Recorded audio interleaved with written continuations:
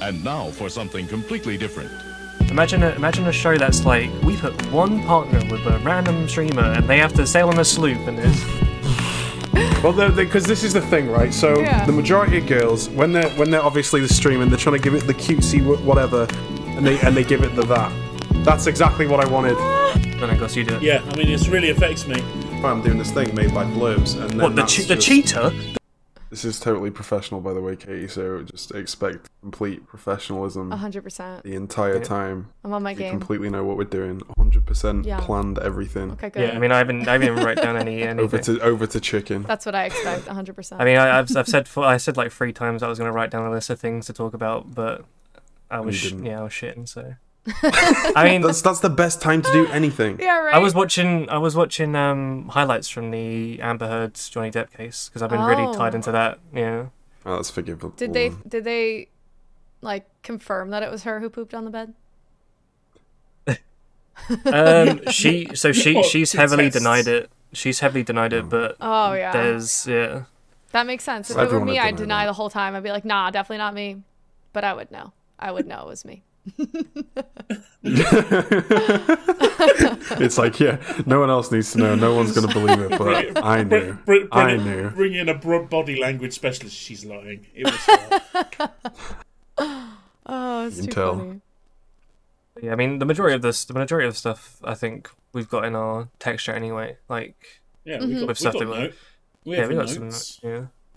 Got to talk about Burnout 3 takedown, haven't we? I'm literate.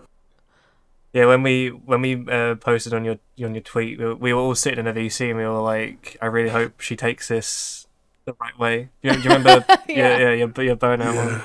Oh yeah. And we all came to the conclusion you would. So. Oh yeah, 100%.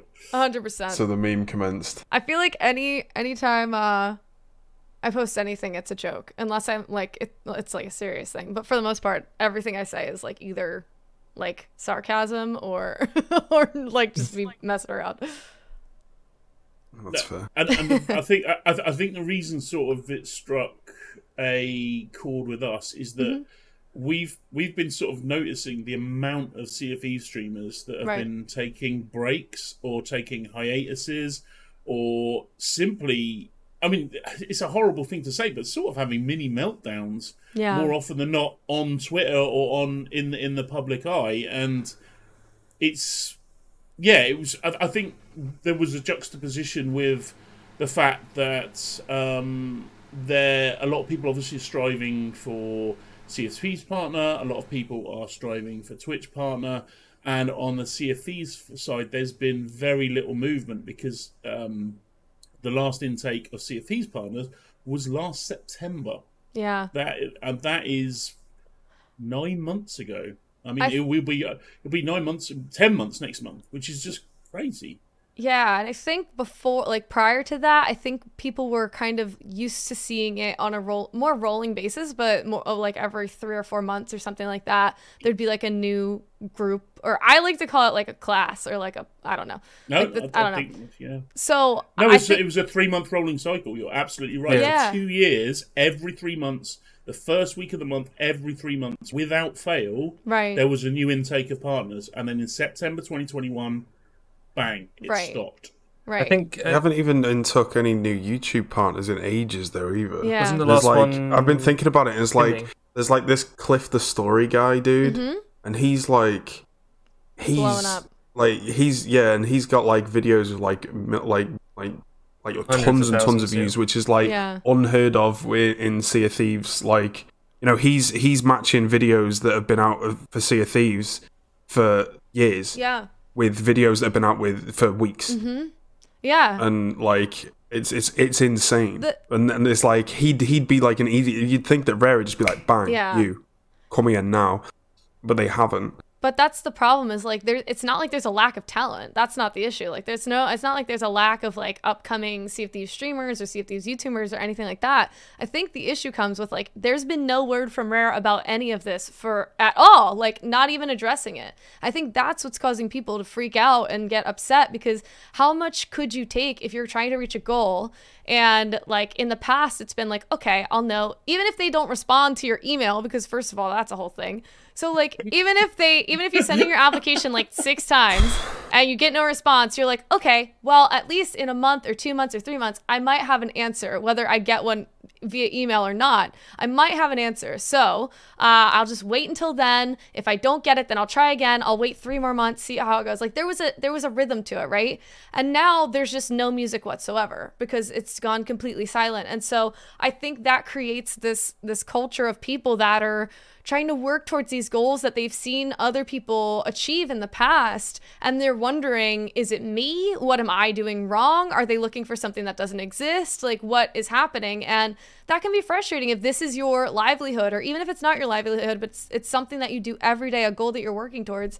And I know for some people, like they've gotten Twitch partner already, but they haven't had any word from Rare about Sea of Thieves partner. And I'm sure there's been thousands of applications submitted since last September.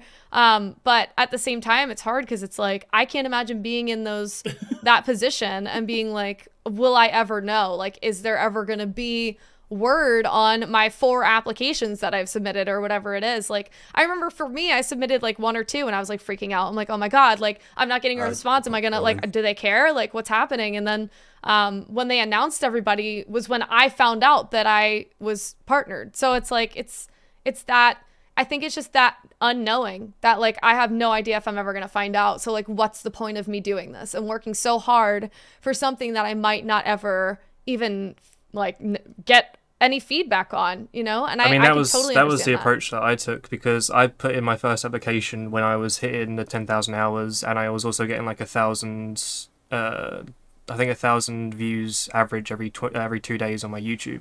Yeah. So I put in an application, and then I didn't hear anything, and then on my second application, I was still hitting that, and I was like, I'm not going to keep applying to this. So this is my last application, and if you don't take it, I'm not applying again, because I'm not going to be put into this cycle of constantly applying for something that it doesn't really mean anything in the grand scheme of things. Right. So I didn't want to get stuck in that depressive state, you know? Yeah. And I like, even when I was working towards it, like I know that there was a group that was in like 3 months before I did, but I kind of at least had that expectation, and it was true. Like I waited 3 months and then they reviewed my application. And if I didn't get it in September, okay, I'll wait till December. Maybe I'll get it in December. And like, I would just keep going through that. But at least there was like a point in time that I could put on my calendar and be like, this is when maybe I'll have an answer. But now it's just all unknown. And that's terrifying. So I totally get where everyone's at.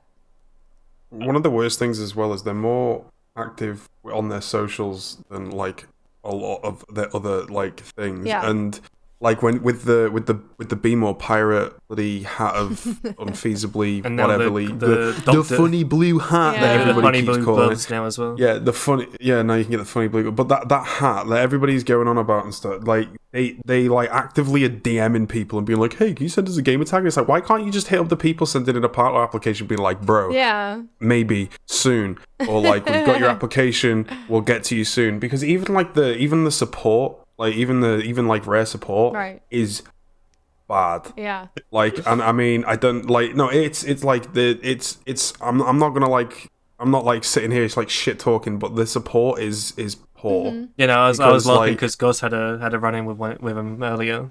Oh, gee. Well, no, you may have noticed that in the week I've changed my username from Godfather80 to Godsfather. So I use the one name change that basically a Twitch partner perk. Yeah. So within half an hour, Twitch came back and said, yeah, you can have it, but you've got to take it now. So I just took the chance. It means I've got to change all of my merch and all of my branding, and I'll get around to that. But it's worth it, because Godfather, dropping the numbers is a good idea. Yeah. So I raised the ticket with Rare and said, look, you're still showing me as Godfather80 on my linked account between Twitch and Sea of Thieves. And I said, in terms of drops or my creator crew status, when I've got drops, when they do everyone drops, I said, is that going to affect it? Because I don't want to disconnect my accounts because it says you'll lose your status as a creator crew member and potentially lose records. And I said, is that a problem? And I raised a ticket, and I got a really quick response, but the response was, just see how it goes. Right. So it's just like, it was a bit random. But going back to what we were saying before, Katie, I thought you took a very traditional route, of what I thought at the time was a very traditional route. So you get Sea of Thieves partner, and that normally then gives you the boost through some of the perks and exposure, etc., to get to Twitch partner. Right. And I saw several other there's several other, we could call, and I do like this, in your class, and several others in similar classes take that journey and make that journey of Sea of Thieves partner, Twitch partner, boom.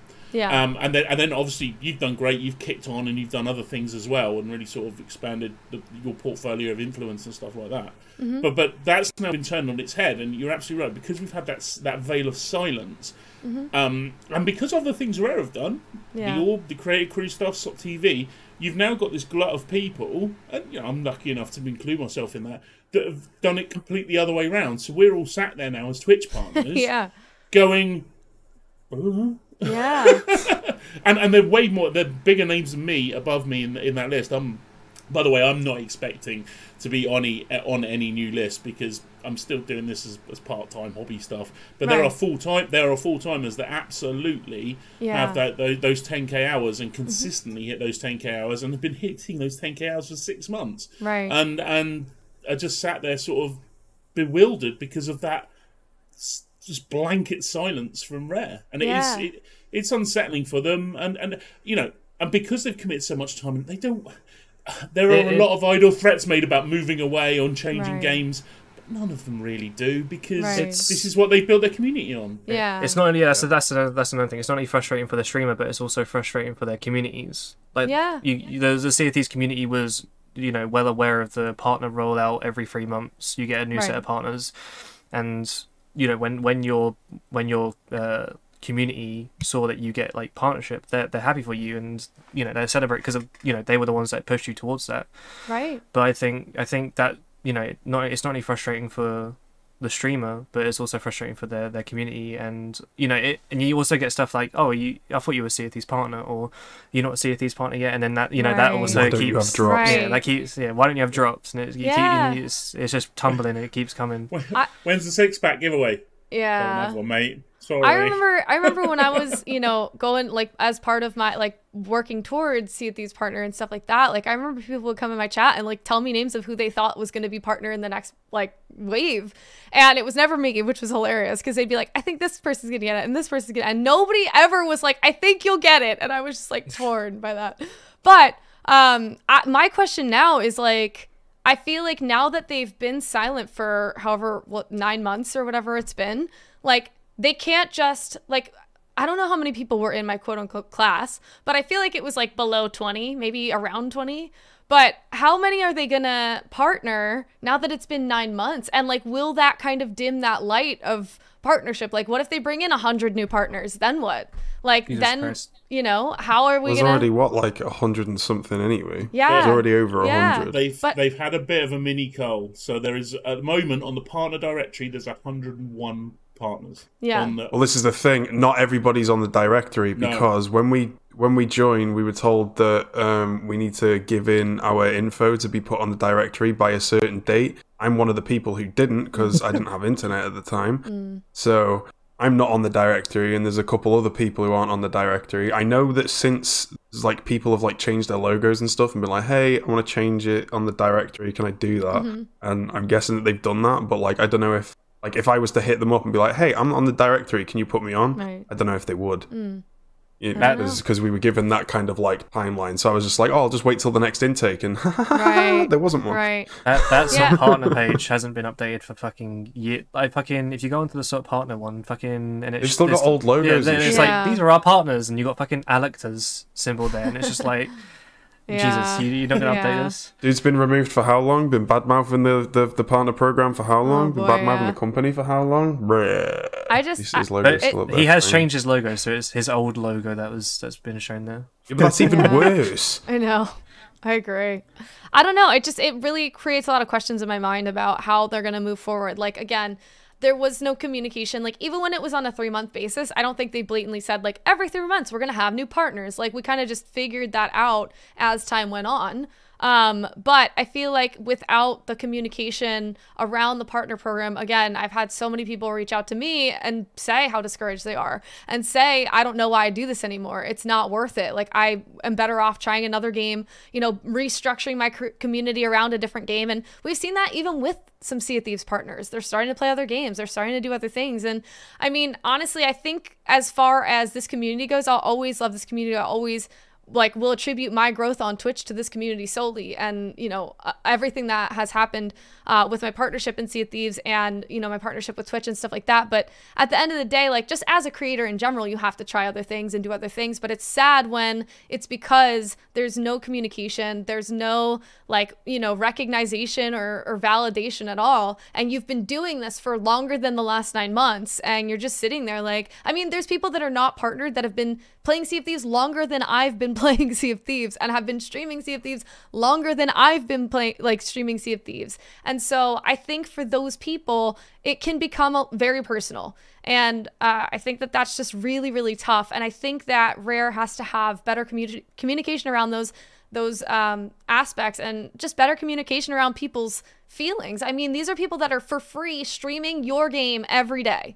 I think that the least you can do is kind of owe them a response by email, like, even if it's just directly to them, like, hey, we looked over your application, whatever, like, and maybe they've just gotten themselves in a pickle. Maybe there's so many applications coming in that they just can't keep up. They had to take a break. They had to, redo their whole program or whatever it is. But regardless, in the interim, there should be some sort of outreach, because you're just creating a culture of people being burnt out by this and this whole situation and moving to other games and just being like, I can't do this anymore mentally. So I think even if it's just, we don't know when we're going to have the next rollout, but we want you to know that we've seen your application, we're looking into it, whatever. I think a lot of people would be like, hey, at least they know that I submitted an application and maybe I'll have an answer someday. But right now it's just completely nothing. And I can imagine how being left in the dark like that can be really unsettling. And you can take that super personally and be like, I don't know why I do this anymore,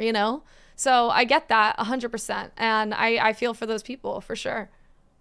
I think I was going to say, I think another issue as well is that, when you see those big names, I mean, I think there's 2 or 3 people in the top 10 that aren't partners, and you're hitting just in the requirements, and you're like, well, if these 3 people that are doing 3 times more than me are not partners, right, then what's my chances of being a partner? Because they deserve it way more than I do, right? But I'm getting ignored as well. So are we all in this? But we're not on the same level. They're 3 times larger than me, and they're again getting ignored. So it's that could be another way that people give up.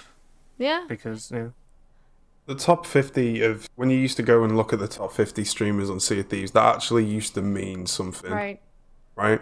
Because that's so you could see, before I was partnered, the intake before that and the intake before that, you could see that the majority of the people who were getting partnered were at least in that top 50 kind of area. And if they weren't top 50, they were higher end of the top 100, right? So more towards 75 plus, right? And they were all hitting this the same thing. But then again, so were the partners, all of the other partners who already, because now they've got some partners who are half the requirements. I had a look the other day, and there was a couple of partners who were on 2,000 hours, and it's bruh, yeah, really?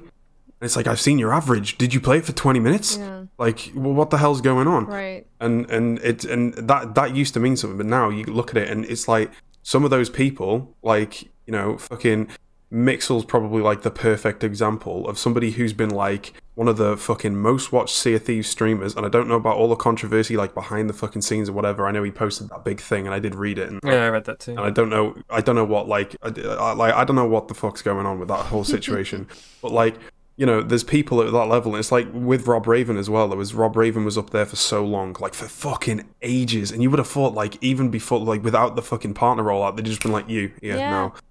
It just seems logical. And like when I was going through my partner applications, all that stuff, I put in 4 applications, and in between that, I was running a charity event, and I got in touch with Rare, and they ignored my applications. They messaged me back about the charity event, and then they ignored my next application. I was like, you've got somebody there reading my emails, read my applications, and just be like, nah, or later, or yes, just because they've got somebody there doing it. And it's just, it's like, they're just not giving people any validation at all. And even now, like, the top 50 used to be like 10,000 hours plus, or, around that kind of level. Now it can be anywhere between like 3,000 hours and like 20,000 hours when you're looking at like Boxy and fucking people like that. Yeah, like Summit and Peircee hop on for a day and it's 70,000 hours. Well, it's like when XQC came and played it for 20 minutes. He was the top fucking Sea of Thieves streamer all month. All month, because he played it for 20 minutes, logged in, he was like game bar shit and logged out. And it's like, cool, nice one. You just fucked the analytics for the next month, bro. Nice one, bro. I know. But that's a consequence of something we've spoken about before on the podcast, is that well, firstly, I've got limited sympathy because in the end, Rare, owned by Microsoft, funding resources is not an issue in terms of staffing to get enough people to read emails and answer these people, even if it's just with a blimmin' boilerplate, for Christ's sakes. Right. It can just be like an auto response. Yeah, exactly. The second thing is that, and this is something we've spoken about at length, is that Pirates Life changed the game for everybody in content creation in Sea of Thieves. Because before, when I first started Sea of Thieves, properly dedicated Sea of Thieves, and it seems like an absolute lifetime ago, but it's not. It's January 2021, right? I switched from just chatting to Sea of Thieves. There was about, on average, between 50 and 60 channels live on Twitch streaming Sea of Thieves. Pirates Life changed that completely, and it's still the same today. So during the week, but the overarching problem is that the viewer base hasn't actually gone up. Right. And so it's now, on average, 100 to 150 live channels of Sea of Thieves at any given point, 24 hours a day. And if you are in the middle of, say, the European morning, your average viewer count for the whole of Sea of Thieves is around 2,000 to 2,500 people. Yeah. So you've got 150 channels, and so if you pluck 11 a.m. on a weekday morning, you've got literally 700 to 800 people watching Beardageddon, and therefore then a further 149 channels squabbling over 1,200 people. Yeah. It's a very different landscape, and that sort of explains what Vim's talking about, where the overarching averages of everybody has taken a step down to a point because there's just so many more of us going after the same amount of people. Right. I think as well, like, if you were to like stuff like that, what we were talking about, like that also that like kind of discredits the partner program, because those partners are still raking in those huge amounts of numbers during drops and just normally. Right. So when you bring in the next wave of partners, they're not going to get that same boost that the first partners did and the second set of partners, and it slowly starts to wash down of how much extra support you're getting, unfortunately.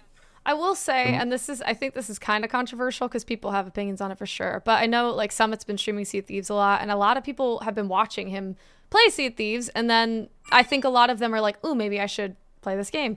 But then, that doesn't create people who are going to stick around forever, and so I've had some more people coming into the chat, and I would say it's probably because some of those bigger, like we had the Invitational with Dr. Disrespect and stuff like that, so some of those big like name streamers have been playing here and there, and I think that's great. I know it's controversial. I know some people are like, well, they shouldn't. They're taking the viewer base. They're doing all this stuff. But I think there's also that flip side of like, well, they're, creating people that might enjoy watching this game that might not have before. And I love that. I love when somebody comes in my chat and is like, hey, I just started playing a week ago. What do I do? And I'm like, okay, let's go. Like everyone in the chat, give your suggestions, like it's great. Put all the kegs on your ship now. Exactly. But I also know that, there's certain times of the day, just like any game, where it's like, Boxy's going to be streaming or Pace is going to be streaming in the US. And it's like, well, that's going to be hard to compete with. But, you still try to get your share of the market and do what you can with it. I'd say, for me personally, since I was part of since I was partnered with Sea of Thieves, my channel hasn't grown like that much. I mean, I probably average around 120 now, and I averaged like 70 before, so it's grown, but it's been a slow grow, and I've done other stuff in my channel to like make sure that I'm growing in that way. But I mean, people, I think the reason people get so excited about the partner program, and rightly so, is because yeah, you have those privileges, you have drops, you have Obsidian 6-packs that you get to give away almost daily, and you know that in itself is a big allure to people to come into the chat and stuff like that. But as far as like, you know, giveaways and stuff, I think your channel has to be a little bit more than that, because if your allure is just giveaways, then you know there's gonna come a time when, you know, I don't know, even regardless of if you're a SOP partner or not, where you know people are going to need more from you than just like a giveaway. And for the most part, for me, I know what people are there for the giveaway and which ones aren't, because they'll come in the first like couple minutes, put their tickets in the giveaway, and then they'll leave. So again, it has to be your content and stuff like that. But I know that it's a big allure. I mean, having a giveaway every single day is really appealing. If you're someone who streams like Monday through Friday, you get, you know, an Obsidian 6-pack every single day that you're going live, or if you skip a day, you get 2, like whatever it is. That definitely draws people in, but you also have to be able to hold them. And that's another skill that I think is something that even if you're in the partner program could be worked on, and something, you know, we all have to think about. That's why I think those, like, obviously a lot of people use those 6-packs as daily giveaways. Yeah. But I feel like those captain giveaways that you run a month, they're more elusive, and also that means that you run that for 28 days, meaning that if someone wants that captain or wants to get that giveaway, they watch over that 28-day period, and maybe 14 days through they're like, actually I kind of like this content.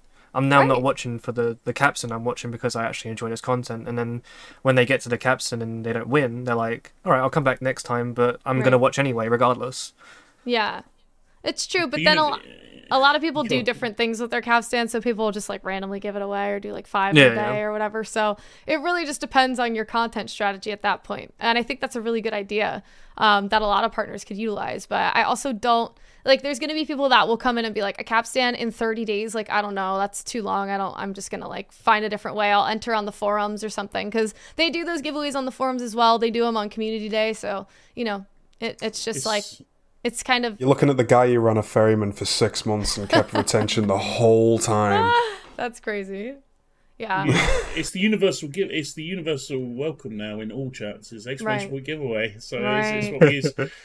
I mean, I've sort of would take issue with those people that would take offense to people like Doc or Summit playing Sea of Thieves, because and the whole Boom TV thing as a whole. That's what they need. That's what this game needs. The one-time thing. Right. The Boom TV was. If you take that viewpoint, Sea of Thieves will never grow. We will just be in our own little insular community, just yelling at each other for the end of time. If Sea of Thieves wants to burst throughout, you know, it's roughly normally top 30 to top 50 games on Twitch. If it ever wants to break into that top 20, then it has to expand. It has to attract those bigger names, because if they're not playing the game, if they're not showing attention to the game, you're not going to reach that extended audience. Right. Everybody that is drawn to us, that you know, the average 5,500 people at peak time that are watching Sea of Thieves at any moment. Sometimes it's up to 10,000. They're people that play Sea of Thieves. They are people that will keep coming back to the game. They're your loyal audience. They're not the people you need to win over. It's how do you bring the people that played for 1 minute of Pirate Life and then said, nah, hate it. How do you get them back? That's the people we need to, and that's the people that Dot can reach. They're the people that Summit can reach. Right. And if you guys are seeing it, you know, as partners are supporting that, absolutely on YouTube. If you guys are supporting that through the existing partner program, that's exactly the way to do it. Because then again, I mean, we'll probably come on to it, but some of the backlash over some of the people that got picked for that Boom TV tournament was just it was just boof. It's just like it was. It was. You know what? Yeah, I've actually forgotten all about the Boom TV the event, and then when you mentioned it, I was like, oh shit, that's why we wanted to get you on, because we wanted to talk about that as well, like because it was the biggest thing that's ever happened to Sea of Thieves since Pirate's Life. Right. And then one of the biggest dramas as well. I mean, anything that has that much attention is going to have a lot of hate and a lot of love. So it was, I mean, honestly, when that happened, the Boom TV tournament thing, there was rumblings. Like, people were like, what is going on? Like, they posted this, but nobody was in it. So we were like, who's going to be competing in this? Because no one is part of it. And so they started reaching out to people here and there. And then I think that was on a Friday. And I think they reached out to me on like a Tuesday, the Tuesday before the tournament. And they were like, hey, would you want to be a captain? We're looking for captains.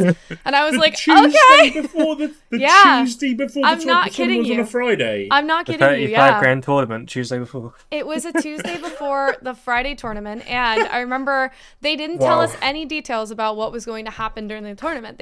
I knew that Dr. Disrespect was going to be in it. There was rumblings of some other names. I wasn't sure exactly who, but I had like an idea of maybe who would be in it. And then they didn't tell us like what format it was until the day before. I literally remember this so well. Insane. They told us, I created my whole team because, as you guys might know, my whole team was like Peircee, Doink, Eggcom, like the sweatiest NAL team. You went and got the sweatiest I did. people you could I get. thought it was gonna be like a freaking last shift standing or something. I was like, let's go! Like, we're getting the big guns out here. Like, I And you literally, had to play in bingo. yeah, I literally said to Peircee, I was like, I don't know what this is gonna be yet. I have no details, but I need you on my team. And he was like, okay. And then literally, Like, yeah, you guys ready to PV? oh, dude, For we fuck's sake. we were like competing against the rest of like his whole like NAL team and everything. Like, we got in like all these like little 1v1s, and we were like scrimming and everything. And then the day before, they're like, oh, by the way, it's gonna be bingo, and we were like, cool. 2 little ducks, But- 22. But honestly, I will say that it was a really cool experience. I know there was some issues with it, and obviously there's things that could have been done better. There's like rules that should have been more clearly stated, but I honestly feel like the way that this was, again, I found out Tuesday I was in it. I learned about what was going to be happening on Thursday, and it was on Friday. So I think in the future, I think there needs to be a little bit more of a planning phase. There needs to be more outreach. They need to do a little bit more research. But I will say that on my end, the event itself, I think, was a lot of fun. And I know like the guys that I was sailing with, they were just honored to be part of it as well. And I know everyone that was part of it was just really excited to be there. But I will say that coming with that, like people knowing that I was going to be part of it and stuff like that, there was also this like kind of shock of like, why are you in it? Why you of all people? Like, I've just became partner like in September or whatever. And I will say that I feel like there was a sentiment of like, there's all these big male streamers and a lot of really good content creators and stuff like that, and my numbers weren't at that level, and so people were confused. But at the end of the day, I think you know, if you're a good content creator that's been playing this game, and you know, they whatever reason it was, they wanted me to participate in it, and so I was excited to get that chance, and I felt like I deserved to be there just as much as anyone else. And it was just a shame that people looked at me being in that as like a weird like awful thing. And I think there might have been some jealousy because there was only a certain amount of spots that could be, you know, in that tournament. It was 5 captains and like, you know, a galley crew. But, you know, I don't think it was a question of who's worked harder to be there or whatever it was. And even in that case, I think I still could make a case that I stream this game every single day and like, this is my life.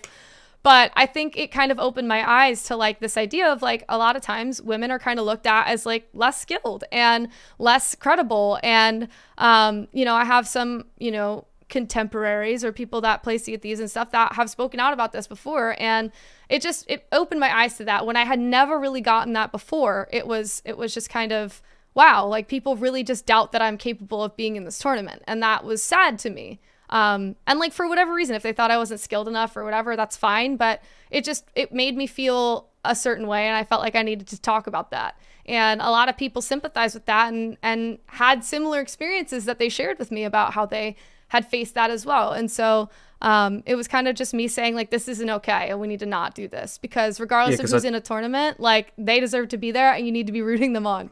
So I saw your tweet about the like sexism in gaming around that time, and I think it was your pinned tweet. I don't know if it still is your pinned tweet. Yeah. But when people were asking you, oh, like, you know, you're in this tournament, were they typing that, or were you getting the actual, like, were they actually saying that in the VC? Or I had a specific person reach out to me and said, oh wow, Dr. Disrespect, how did you get into that tournament? How did you get in with those names? Because like when you put that on Twitter, I was like, I understand people asking that question. I don't know whether, you know, you maybe saw that in a different way, but like I would ask even Dr. Disrespect that question, like how did you get in this tournament? You didn't even play Sea of Thieves. Well, the other thing too was I had people reaching out to me that were like, that literally said to me, which I don't know why they felt they had to message me this, but they were like, I've been streaming just as long as you. I have the same numbers as you. I don't know why they went with you. Yikes. Really? Wow. Yikes. I don't know. Yeah. I'm sorry. Like, I think that there was this air of jealousy. This was a big event, a huge event for Sea of Thieves. And I think the other part of that is, like, I'm a newer face in this community. Yes, I haven't been around as long as Pace or Summit or, you know, a lot of these content creators that have been around for a long time. And some people who I think spoke out the loudest were people that were like, I don't know why she's in this. And it's like, yeah. I understand I've been doing this for a shorter period of time, but Boom TV decided they wanted me in this. And if you have a problem with that, take it up with them. I don't know. Like, I just felt really upset because I was supposed to be happy about this. I was supposed to be excited, and I was. But I think to have that, like, excitement, like, dulled because people were kind of jealous or were just, like, confused because I'm a girl or whatever it was, like, I just didn't expect that. I really just expected the community to be like, yeah, let's go. Like, this is awesome. And a lot of people were. But there were a couple seeds or a couple moments where I was like, I don't know why people are taking this out on me. Like, I don't know. Like, if you don't think I'm a good Sea of Thieves player, that's one thing. If you don't think I have been doing this long enough, that's another thing. If you think it's just because I'm a girl, that's a third thing. But I just, like, it opened my eyes and I was like, this is not the sentiment I want around this event. And I think people need to be aware of, like, what I'm facing in terms of this, where other people are being celebrated. People are coming to me and, like, attacking me for being in this. And I don't want that, you know? That's not fair. So I remember hearing that Boom TV put out a tweet and it was like, who's your favorite Sea of Thieves Sea of Thieves streamer? And I think you were tagged in it a lot, weren't you? I remember hearing it. I don't know whether it was, but I think when we saw that and we saw that you were announced, so was Azuki as well. Yeah. I think that's when you and Azuki were announced, we put two and two together, and Boom TV were looking for who was the favorite Sea of Thieves streamer to be put into that tournament. It wasn't obviously about you know, anything to do with you yourself. It was what the community was asking for. Right. So if those people are butthurt, then the community wasn't wanting them in that tournament. That's just how it is. Well, the thing is, there was even jealousy from some of the partners as well, and it happened during the, like, with the orb stuff as well. Right. And I'm not going to, like, name any names, but there was a certain partner who was, like, expecting an orb raid, and, like, as soon as they raided into somebody else, because they like baited it in their title and fucking all this other stuff and blah blah blah, and they were like, oh yeah, but I did all this thing. As soon as he did it, Face Like Thunder was like proper, like, oh shit. Like 30 minutes for the next 30 minutes on stream, dead silence, didn't say a fucking word. Yeah. And they were like proper pissed off. And the same person, and then there was a couple other people as well, because they were all like, oh well, I don't understand why Azuki and Katie have been picked, but, like, you know, and it's like, I'm a female Sea of Thieves partner, and it's they're like, yeah, you're also probably a fucking bitch. But I think that's the thing. Like, okay, I shit talk everybody. I don't think it mattered who they picked. Like, honestly, they could have picked, like, the top 5 people, and they would have been like, why isn't this person in it? Like, this person deserved it more. And that's the issue with an event like that, is that it doesn't matter what name it was. There was always going to be someone who anyone was going to think deserved it more. And that's just, I think that it needs to be less competitive. Like, we need to celebrate the people who are chosen for whatever it is, the orb, the freaking $35,000 tournament, whatever it is. Like, celebrate your community and your peers. Like, I remember during the orb event, I was so excited to see people, just the reactions of, like, people that have not even been recognized by Sea of Thieves being recognized by Sea of Thieves and being rated with huge numbers and being, like, freaking out. Like, this was, like, the moment of their lives. And so, like, I think it's a little, this is just my opinion, but selfish as a partner. Like, if this is going on and you're like, why didn't I get it? Like, that's a little entitled, because, like, these are people that, again, don't even get emails back from Sea of Thieves about their applications, and you're gonna, like, complain that you're not getting rated when, you know, I feel like we've gotten a lot as partners from the community and from Sea of Thieves, and to have other people showcased in that light, even if it's just for an hour or however long, you know, the slots were, like, give them an hour. Like, you don't need all the attention. Like, you know, we get it 364 other days a year. Like, I we were in that position as well at one point, so I don't understand. Like, you got to respect the whole grind. Right. Absolutely. Absolutely. That's like the issue with the Sea of Thieves, like Sea of Thieves stream. Like, not all of them, but when big stuff like this comes out, a lot of people really show their egos, and it's just like, It's Right. not a competition. Like, No. but I can understand why people see it as a competition, because Rare are kind of putting it in that light with the partners and the, you know, drops and giveaways, and it's, you know, this is the way to success, and, you know, if you're not on that line, then you're not gonna do it. You know, so a lot of people are getting frustrated when they think they're on that line, Yeah. and they're not getting the success. Right, right. I honestly do feel like the Sea of Thieves TV stuff has been really helpful. I know, again, That's like, really good, yeah. I think it's really good because they're putting people on that aren't partners, and they're kind of being like, here, showcase these creators, which I think was needed because, again, if you're somebody who's grinding Sea of Thieves every day, you want to be a SOT partner, you want to be a Twitch partner, all that stuff, having that, like, even though it's like 2 hours, 3 hours, being on Sea of Thieves TV, like, that's a huge deal. And, like, I feel like for people that are, you know, might be losing hope in the partner process and stuff like that, at least that's a little, like, inkling of recognition of, like, we see you, we want you on our, you know, our Twitch, and, like, we want to promote you and make sure people, like, you know, get to see you and all that stuff. So I think that that's been a really good thing for the community, and I just think it's fun. Like, it's really fun to be on those, like, little, like, games and challenges, like Gold the only Rush problem and I have with Sea of Thieves TV is when they showcase a creator that isn't a partner, and then Right. there's also drops going on. So the Sea of Thieves TV channel has drops, and Right. and the person that's on it doesn't. So when they go check out this creator, he doesn't have Yeah. drops, but you Right. can Yeah. you go check him out, and it's like, well, they're not going to do that because they're there for the drops. And obviously me and Goss were on SOT TV when we were during Community Day, and the amount of people that were like, how do we find the deckhands? And we're like, Right. I don't know. You have to go I find don't them. know. I Yeah. quite enjoyed that because it allowed chat to flow, and I know you and I just ended up being sarcastic assholes. But We pretended that we were devs for a little bit, and What are you the not? Yeah. the reduction But didn't no, like but that. I really enjoyed that stream, and it was good Yeah. because it was Community Day. Everyone had drops, so when they raided, the raid stuck around, which was great. But I absolutely agree with what Chicken said. I absolutely agree, and I can't complain one jot about SOT TV because it's just Yeah. done I can. so much for me. It's ridiculous. I can. The one I know. Worst thing. I'm actually going to criticise it for a little bit though because Yeah. and I suppose so actually criticism of SOT TV is the one thing sometimes SOT TV lacks is a little bit of credibility because it's not heavily supported by the partner program.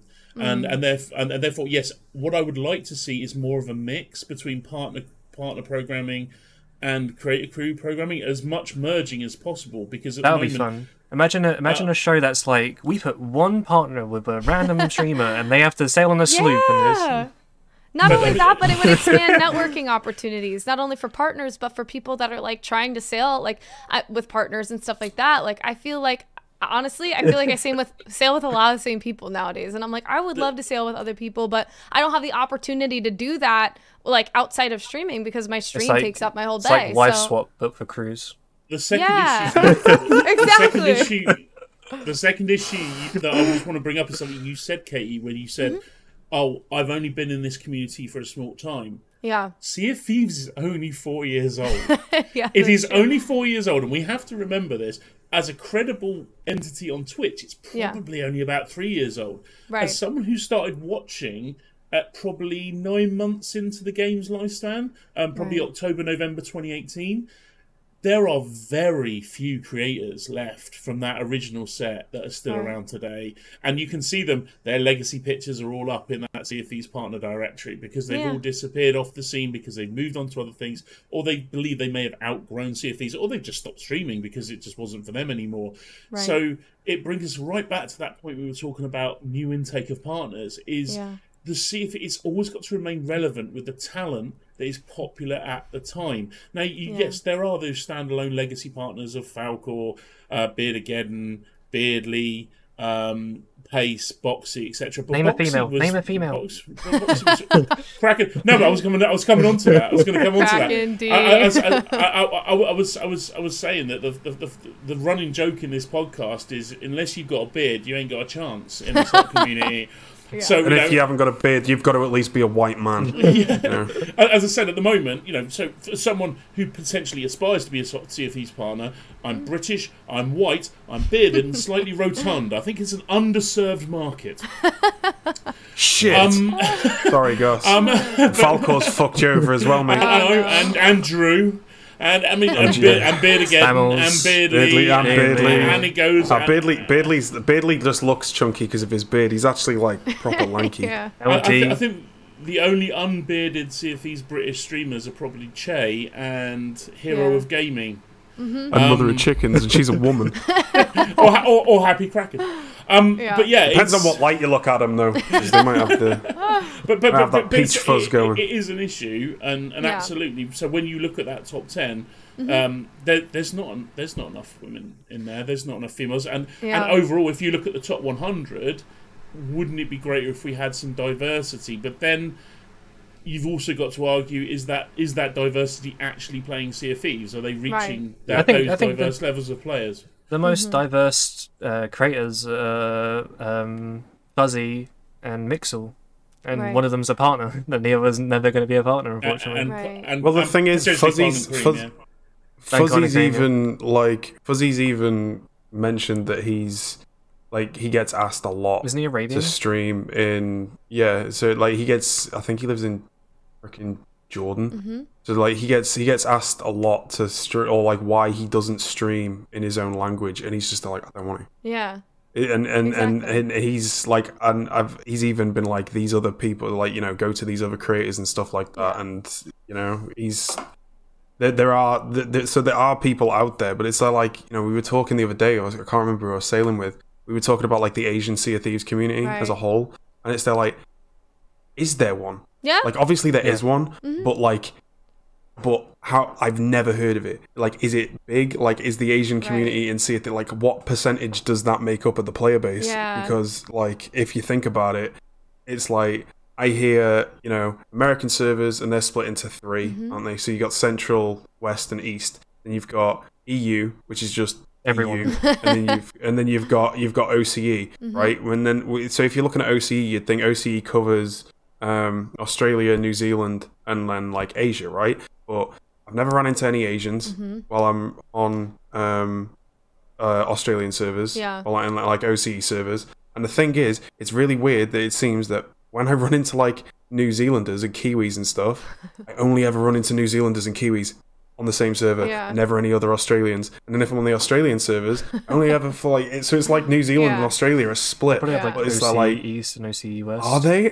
And then it's just like, I've never heard anything of any Asian community in Sea of Thieves. I've never heard of any Asian content creators for Sea of Thieves. I've never seen any Twitter like influencer people, like, like the people who are posting like SOT shots and all that kind of stuff. Never at all since I started like streaming, since I started playing the game, anything at all. I actually did run into a Chinese crew the other day, and it was the first time I've ever heard anyone speak Chinese in Sea of Thieves. And you got to remember as well that they also use different social media platforms that we don't use. That's another thing.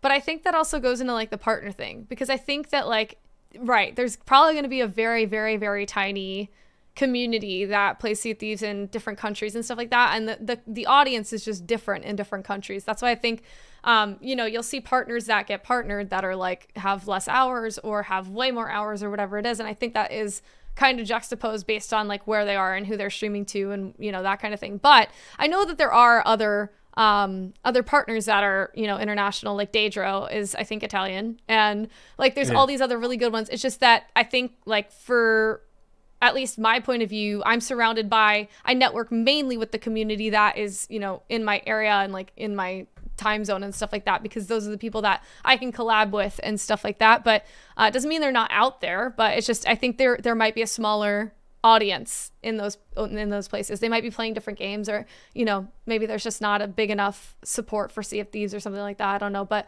I think they're definitely looking to expand. And I think, obviously, like Goss was saying, if they want to become one of the #1 games on Twitch, or if they want to move their rankings, then they have to appeal to different time zones, different audiences and stuff like that. And I think that might help with, that might have to do with like their servers and stuff like that and expanding their servers. But at the same time, I know that there's people out there playing in those regions. It's just it's not as massive of a population as like in the States and stuff like that. And I think this community is reflective of just the general, like, I mean, you think about, again, the top streamers in Sea of Thieves are probably white dudes with beards, but like the top streamers on Twitch are probably white dudes with beards. So, you know, I don't know if that's necessarily reflective of this community, but I know that there's stuff they could do to be more inclusive, as any community could be. But I think, you know, there's a lot of amazing female streamers out there, and I don't think you necessarily just have to be a white dude with a beard. It's either that or you have to be creative. And I think a lot of the ladies that I've seen lately, like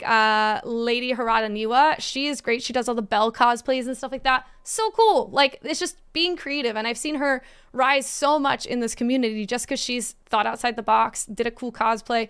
People know Belle from Sea of Thieves, and having her cosplay Belle and cosplay all these other characters is really cool. And like, that's not something I would have thought of. So I think, again, you got to be creative. You got to do something different. And again, I think there's just different audiences in different places. And there's always going to be someone, I think, as a streamer, like there's niches out there and stuff, but you just have to like find it, you know?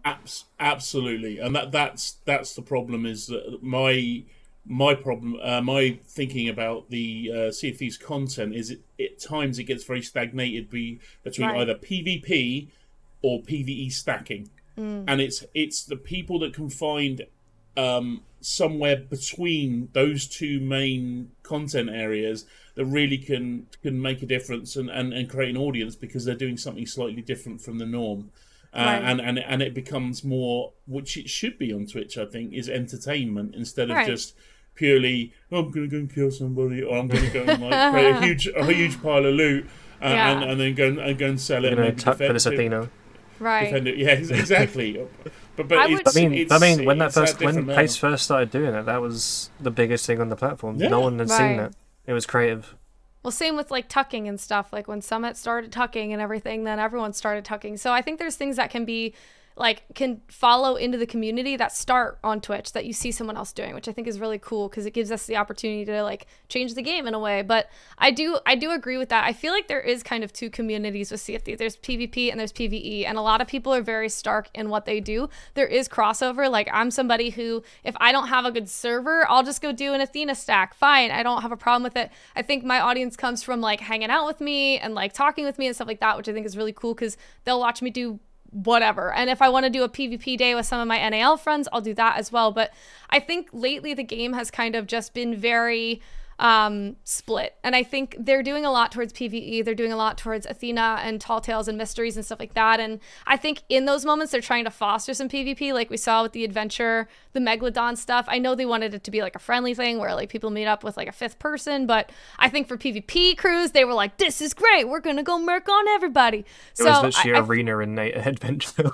Yeah. So I think that they've kind of fostered these two sentiments towards the game. And I think with Arena being gone, that angered and frustrated a lot of PvP diehards, because I think there just comes a point in the game where like you've done all the Tall Tales, you've done a lot of the things, you've maxed out a lot of your emissaries, and you're like, I just want to like go do some combat, you know? Yeah.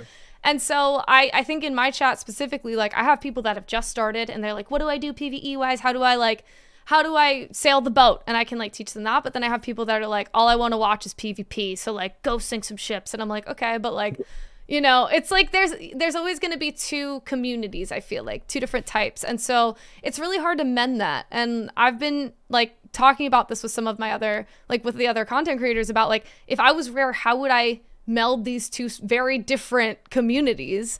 And I think it's really hard. I think they're doing a great job with the adventures and the mysteries, but I think it's hard. I think they need to have an element of PvP, focus on PvP, not just maybe because like they game got modes, that's separate from adventure. Right. They don't want it. That's the thing. They don't want PvP. Yeah. No, they don't want it. You can tell by the events that they've been putting out, by the things that that's the thing. Yeah. And it's like, that's the downfall, because it's the majority of bugs are to do with PvP, right? Like obviously there's like the odd black screen, there's the odd like bit of loot that like fucking disappears or whatever. That's fine. You can go and do that again. You can't go and have that fight that you were just having again. Right. When you were on like a 5-minute long black screen, when you've got one fucking hole in your sloop and you sink. Right. Or you're getting hit right out your mind, or you've just landed the most epic deck shot of your life. You've just skeeted one dude off the boat, dropped the anchor, and then all of a sudden you're 20 freaking million feet under the water. Like, what the fuck is going on? Right. You know, and this is the thing. Like, they're not fixing that stuff. And then there's the events that they're doing. It's all like, you know, the See Your Friends thing, which was a joke for fucking ages. And then they did it. Yeah. They did it. And they didn't even, they weren't even subtle about it either. They were like, yeah, no, let's just See Your Friends, bro. And everything is always, even when you get sank and your loot gets stolen. No, it doesn't. It gets donated. Right, I didn't put it on the fucking ship. I didn't go, here, bro, take my fucking Athena chest. They came and stole it. They've done that. They don't want PvP. They've done that so you get progression in the. So you lose. But that's fine. It could have been but they could have not called it donating because that's just a way to make you feel good about losing. And this is the thing, right? Yeah. Not everybody needs the whole part. Like, participating. It's all about having fun and whatever. But you don't need to give everybody a participation medal. Right. It's condescending. I would also argue though that you can't have one without the other, which is kind of toxic because like 100%. You can't have PvE. Like, this game wouldn't be fun if all you did was like go and do the PvE without like the risk of losing your loot. No risk, no reward. How many people will sit in the maiden voyage for 24 hours? Oh my god, yeah. That'd be the most boring thing ever. Yeah. And just fish, mate. So it's the premise of the game. Right. The premise of the game is to Sea of Thieves. It's Sea of Thieves, so it's risk versus reward. It's understanding the risk you're putting in yourself. But the problem is that all the trailers don't show that. Right. None of the trailers show PvP. None of the trailers show people getting their stuff stolen. It's have these great fights and do these tall tales and here's a megalodon, and it's just like but the other half of the game is there, but no one can see that. So they come in thinking this is a great adventure kind of game, and then they get spawn trapped and they're like, this wasn't in the trailer. Yeah. But like if you look at other games that are in the same kind of genre of Sea of Thieves, like Escape from Tarkov would be something like that, where you go in with nothing, you get your own shit, you can steal from other people, but if you sink, you lose it all. Right. It's kind of like those, but Sea of Thieves is never portrayed as like a Escape from Tarkov sort of game, which it is. So a lot of people are confused by that.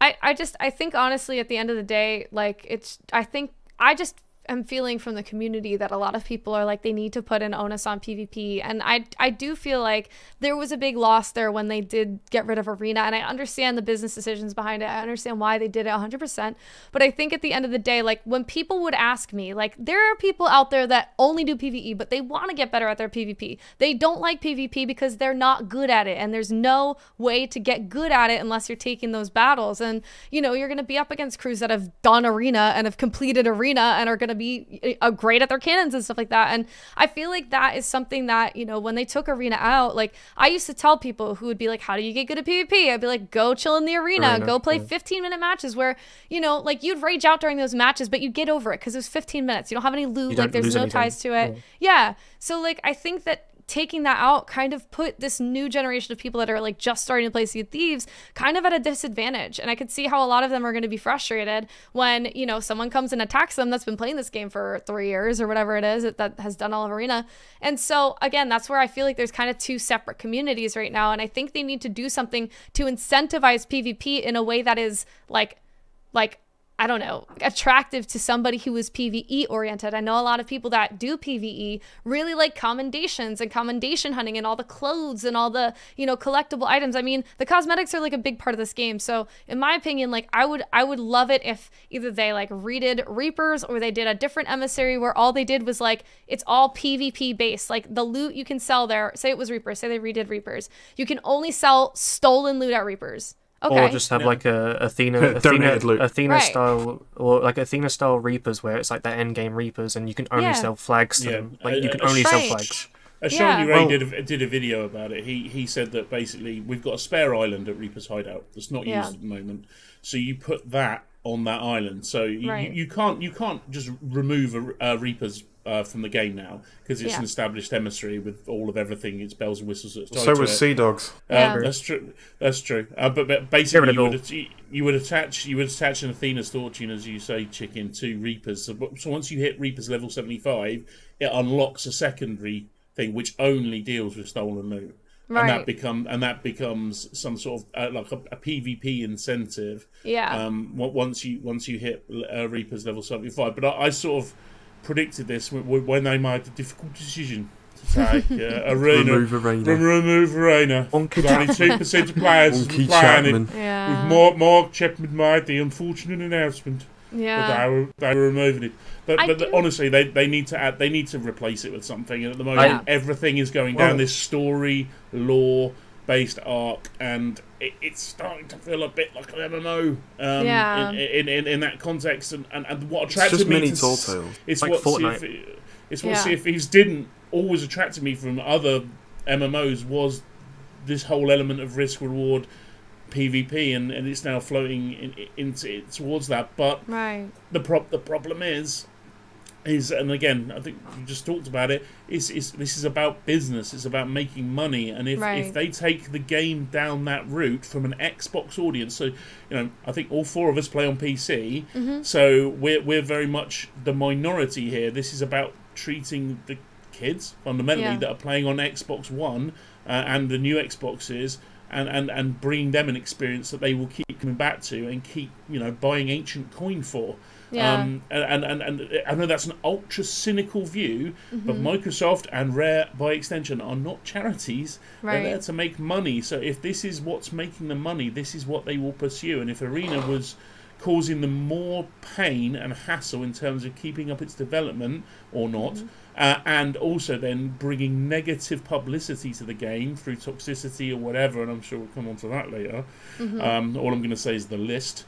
But fundamentally, I don't know, I'm not on it. Crapped on, sir. But fundamentally, why would they put up with that problem? It's not worth their while, and they'll just cut it loose. But it doesn't stop us constructively criticising it and saying, well, what next? What's replacing it? Do you know how they could have fixed Arena? Like my idea on how to fix Arena is maybe Monday through Friday you can't access Arena. Saturday and Sunday you can play Arena. That means that there's 2 days a week where you can play Arena, or you can have something like Golden Hour, where every hour, an hour a day, you can go in and play Arena. Or obviously normal time, and then obviously there's a specific Pacific time, but you have times set that you can play Arena, meaning that you have the influx of people coming in rather than it being open the whole time where there's only that few people trickling through. It means that those who want to do Arena. Those who want to do Arena are eagerly waiting and being like, I'm going to play on this day because Arena is now open and everyone can go in and you actually find games fast. And people can still get those comms, people can, work towards Sea Dogs. But it's not open the whole time, meaning that you have those, say for instance, you have 50 people come in one day, 100 people come in the second day, and 200 people come in the third day, and then the fourth day is 50. That's 500 people. Well, have it so it's open one day, then you go 500 people in one day. It's a better way to look at it rather than just completely wipe it from the fucking game. Well, even going back to the whole talking about adding the other emissary to the other side of Reapers and stuff, even not doing even something like that, just taking that area, putting a similar kind of table to an emissary table, or making a PvP version of the quest board, where essentially you and other pirates, essentially if you put a vote down and another person, doesn't matter who it is, if they're on your crew or if they're on a different crew, they come down, put a vote down, you go 3, 2, 1, you guys are TDMing.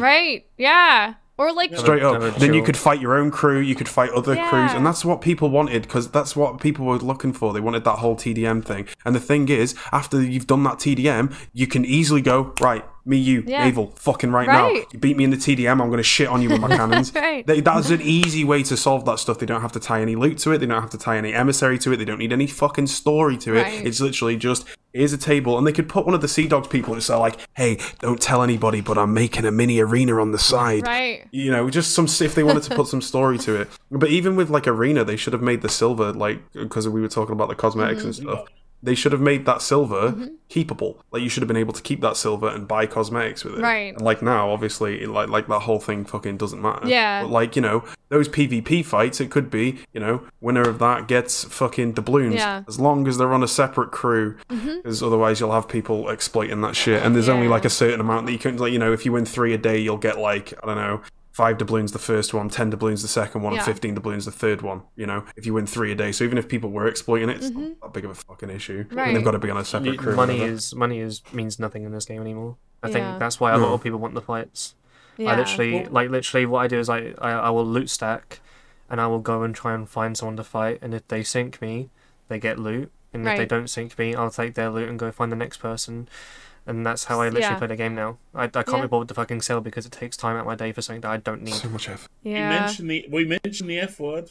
We mentioned Fortnite. Fortnite has a very simple mechanic that I think, which I said have been crying out for in Sea of Thieves, bounty boards. V-Bucks. Yeah, I was just gonna say bounties. Yeah. Bounty boards. I said that if they ever create a Tortuga type area, Sea Dogs, in Sea of Thieves, in Adventure, well, you go to Sea Dogs and you find a bounty board, and basically it will show you don't have to use usernames. Yeah. You could just basically say there is this pirate on this server and they have this level of XP, as in they're 75 in so many factions, and they have this experience at the game. The more experience, the higher the bounty. Go and find them, go and kill them, sink them, and you will earn. That's going to cause harassment. But it's a fucking PvP game. Shut up. I think my only issue with that, the only thing they'd have to add in, because obviously I feel like Reaper kind of is a form of that. Like, you can see where they are on the map, you can see what level they are, but they'd have to like whoever the bounty would be would have to be like, okay, like they'd have to like sign on to be a bounty, because like then you'd just have the same problem over and over again of like you'd have a bounty, you'd go find them, and then they'd run, you know? And like then you just, you know, it just wouldn't work. Like, you'd have to have someone or a crew or like at least one person on that team to like go to the bounty board and like accept to be a bounty or something like for the day, and then it'd be like someone who wants to PvP, and then you know that if you go to them that they're gonna fight you instead of just running away. And I think running is a huge problem in this game. That'd mess with servers though if they did that, because then if people that like people hop on, they look for emissary tables, and you know there's that chance they go, oh, there's no emissaries, but they see a ship off in the distance, they go, oh fuck it, I'll go for it anyway. Or you know they see like a world event. But with that, they'll come on, they'll be like, any bounties? No, gone. Any bounties? No, gone. Any bounties? Gone? No, gone. Because that's like the guaranteed PvP. And I feel like, because it is even now, it's like, it's everything. It used to just be Reaper, and it's all shifting back to Athena. Because it was Athena, then it was Reaper, and now it's gone all the way back to Athena. And even like when the Fort of Fortune come out, there wasn't that big of a shift back from like people being Reapers to Athenas, because everyone was like, oh, I'm already level 20 Athena, or it's like I'm already like, you know, I don't care about that, I'm just gonna reap. And then they were just going out as Reapers to steal Fort Fortunes and stuff. So I feel like that'd just mess with servers if they did something like that. The problem is now with Sea of Thieves and how Rare have taken the game, I don't think there's any way that we can fix the PvP issue in this game. I think there's nothing. Just revamp the whole system. That's the only way. You would literally have to do the whole thing again, and there's like that costs money. There's nothing. We're in this now, so you gotta deal with it. I will say I do like the adventures. I do like the mysteries. Obviously we haven't done one yet, but I feel like I just feel like they're trying to like make it a game that you have to come back weekly for, you have to come back monthly for, or bi-weekly, I guess technically. But, you know, as a content creator and stuff like that, it's great. But it also, I think, just because of the sheer amount of time that a lot of us are streaming for with Sea of Thieves, it's like stuff we can do in like a day. Whereas I like that they're kind of making it for the casual player to like find a crew, really settle into Sea of Thieves and like go and do it. And like, yeah, the casual player might not be able to get it all done in one sale, but like maybe they are. And like then that kind of rejuvenates their like love for the game and stuff like that. But I like that it's kind of bite-sized tall tales. I like that idea. I like the way it is, but I do think that, like, again, they're trying to do a lot for, like, the casual player, which I understand. But I think there has to be a little bit of forethought for, like, content creators and people streaming this game all the time, because there's only so much you can do before it just becomes redundant. I mean, like, every single day, like, I always try to frame it as, like, we're going on a new adventure. You don't know what's going to happen on the seas. And, like, yeah, you could go do some PvE and then get sunk, or you could be out for PvP and end up doing, like, someone else's Fort of the Dam because they didn't get too far, or, like, whatever it is. But I feel like a lot of this now that I'm seeing is, like, people are just hopping servers left and right looking for, like, emissaries, and then if they don't find anything, they like go to the next one, and like it's all just PvP and like trying to find like good emissaries. And a lot of people don't want to fight. Like, we're seeing a lot of Reaper runners, we're seeing a lot of people that are doing veils and stuff like that and are immersing in the adventure. And so again, I think it's just further separating those two communities of like, people really want to do the PvE, but then other people that might be a little bit more skilled than like the casual player are like, all I want to do is PvP, and this is a great opportunity. So I feel like there's a little dichotomy there of like they're creating this awesome content for the PvE community, but like for the PvP community as well, it's just like it's hard to make that crossover. I don't know. No, I would agree with that. It's just the PvP. It's getting people to accept that Sea of Thieves is a PvP game, but trouble is everything that Rare are doing is literally in direct contravention of that at the moment. Right. And that's the issue, is that it needs more balance. It needs more balance. Yeah, like go find one trailer that doesn't showcase PvP that isn't the arena trailer. Well, yeah, I mean, and that's it. It's NAL. been that change Literally of can't. that change of trailers, because if you go back to the older trailers for Sea of Thieves, they did have that PvP content in it, and they've just slowly They do mention it. watered it down. But It gets mentioned, but it's not showcased. Right. Okay, the Pirate Emporium. But again, it's about that they keep harping on about it, the 10-year plan, and maybe there is a well, no, I mean, fundamentally, we all know, and again, it's like a broken record because we talk about it so often, but it's a case of at what point do they jettison the Xbox One? Because it's that jettisoning of the Xbox One that probably gives them that one opportunity to re-baseline some of the mechanics of the game, and whether platform. Well, no, they have to re-platform. It'll be next gen. It'll be next gen console. Well, no, because they said they're not going to make next gen. But if there's a next gen console, that's the only way that they're going to do it, because that's what they did with the 360. Isn't it? It's more about Unreal Engine 5. It's more about Unreal. It's more about Unreal Engine 5. It's basically at some point they have to get it off the current version of Unreal Engine, Right. Because that is now legacy. It's an older version of Unreal Engine. So I don't know what's going on with the mechanics, or whether they will just stretch it out for the next 5 years, or whether we will see this complete re-platforming in the game. And you're right, Vim. It then ties into whatever equipment is around at the time. Right. I think the thing is that when Sea of Thieves first came out, it was very pushed towards people who can spend like 2, 3, 4 hours sailing and doing voyages and stuff. And now it's very catered towards the variety gamers who only want to play for fucking 20 minutes. Get on, go do a C4 and go sell it. It's like that's not really content for those who still want to play for those 2, 3, 4 hours. Yeah.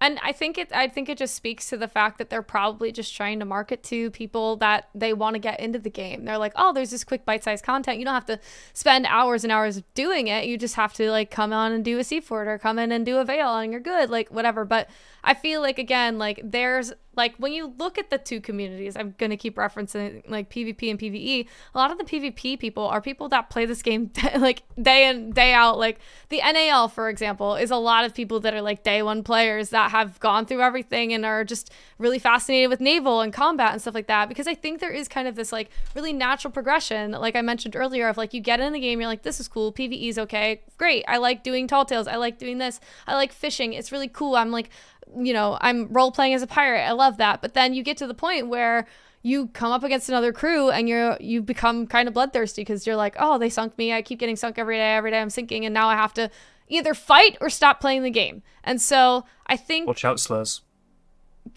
Okay. I wouldn't recommend that, but okay. I mean, they do it to me. Yeah. No, it works. No, but I feel like there's a natural true. progression, and I think the hardcore players, the people that have played this game since launch and stuff, are in that PvP category for the most part. And a lot of the newer players are in the PvE category. So for me, I would assume that they are heading more in the PvE direction because they're targeting the newer players, trying to get them to stay longer, but also trying to get more people through this door of like getting into the game and stuff like that. And I applaud them for that. Again, that's going to expand the community. It's going to make everything great. But I think, again, there's this part of the community that feels completely ignored right now. And you don't want to have a game where the people that have been with you the longest feel like they are being ignored because you're not putting things in the game that are what they want to see and what they want to do and appeal to them as well. So I think they're kind of putting a foot forward for the newer player, the people that have never tried Sea of Thieves and are really interested in what they have to say and like what these adventures are and the mysteries and stuff like that. But at the end of the day, again, as a content creator, as somebody who plays this game like 35 hours a week or whatever it is a little frustrating that it's like, okay, well, a lot of my peers are just going about trying to like find servers and murk on people doing the Veil, and that's like the only thing we can do right now because we've done a lot of the other content. We've done the adventure in one day, and here we are, back to square one of like just trying to find fights and like trying to get content out of that and stuff like that. Again, there's other ways to find content, but I would say that a lot of the people that have been playing this game for a long time are probably in that other, like, let's do PvP. PvP is so much fun, and a lot of people love PvP. Again, I don't see there being a PvE league, but they have a Notorious Arena League for a reason. I think a lot of people really enjoyed the camaraderie Notorious of Adventure League. The Notorious Adventure League and stuff like that. So yeah, I think they have a PvE league. It's the bingo. I've seen a lot of bingo. The bingo.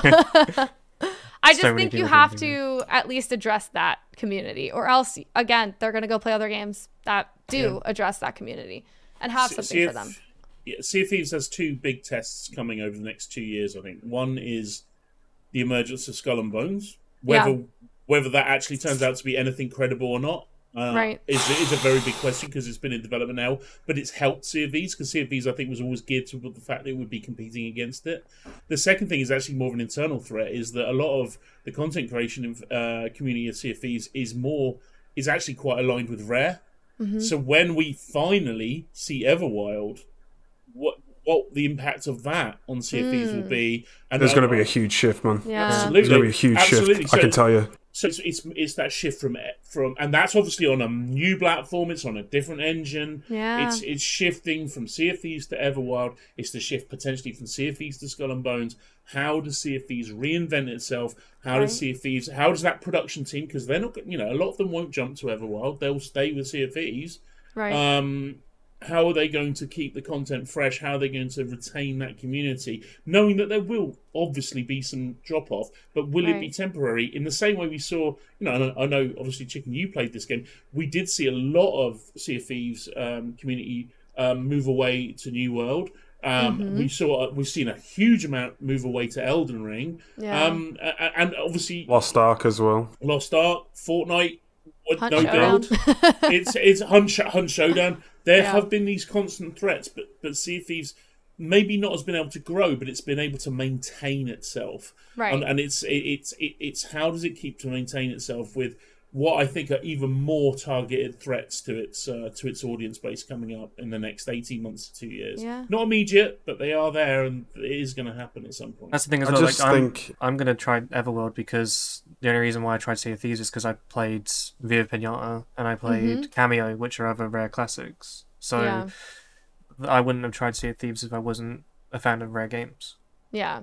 I think the thing is with Sea of Thieves is it can't stand up to the trends, like the big trends. So like with Minecraft coming back, you saw a big shift of people going to Minecraft. Like this is like back at like a year and a half at least. Like Jack Buzzer, for example, he was like Sea of Thieves every day, all day, fucking constantly, boom, boom, boom, and then one day bang, Minecraft, constantly, nothing else. And it's just like, what the fuck? Yeah. And then you've seen it with exactly. And then because and he fucking outgrew Sea of Thieves. White Knight, he did the same thing, but he was like he like rebranded his YouTube and stuff. And then you've got Burger Warrior as well. He like switched to fucking GTA RP. Yeah. Zack and Cheese fucking pieced out of the partner program because he was playing more GTA RP and other shit as well. Right. So it's just there like you've got all it's just like exactly. They completed it, mate. That's the thing. And then you've got all these trends which will take people away because it is fresher and it's more long lasting because that's the thing. GTA RP was a fad. It started off as a trend and it just stuck, and it still is to the point where even GTA are now like, we are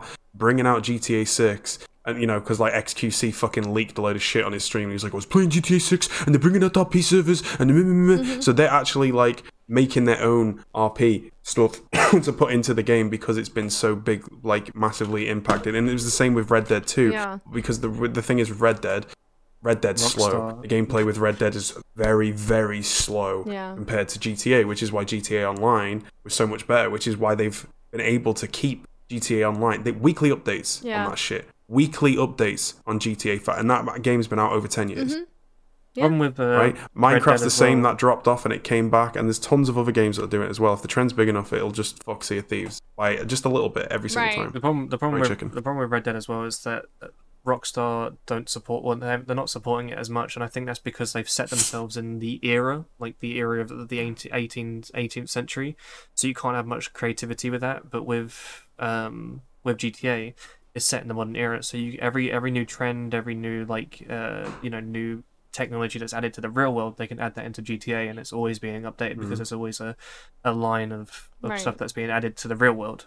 So yeah, that's fair. I mean, even with Fortnite, with the no builds, I know it's silly, but like I went played... back.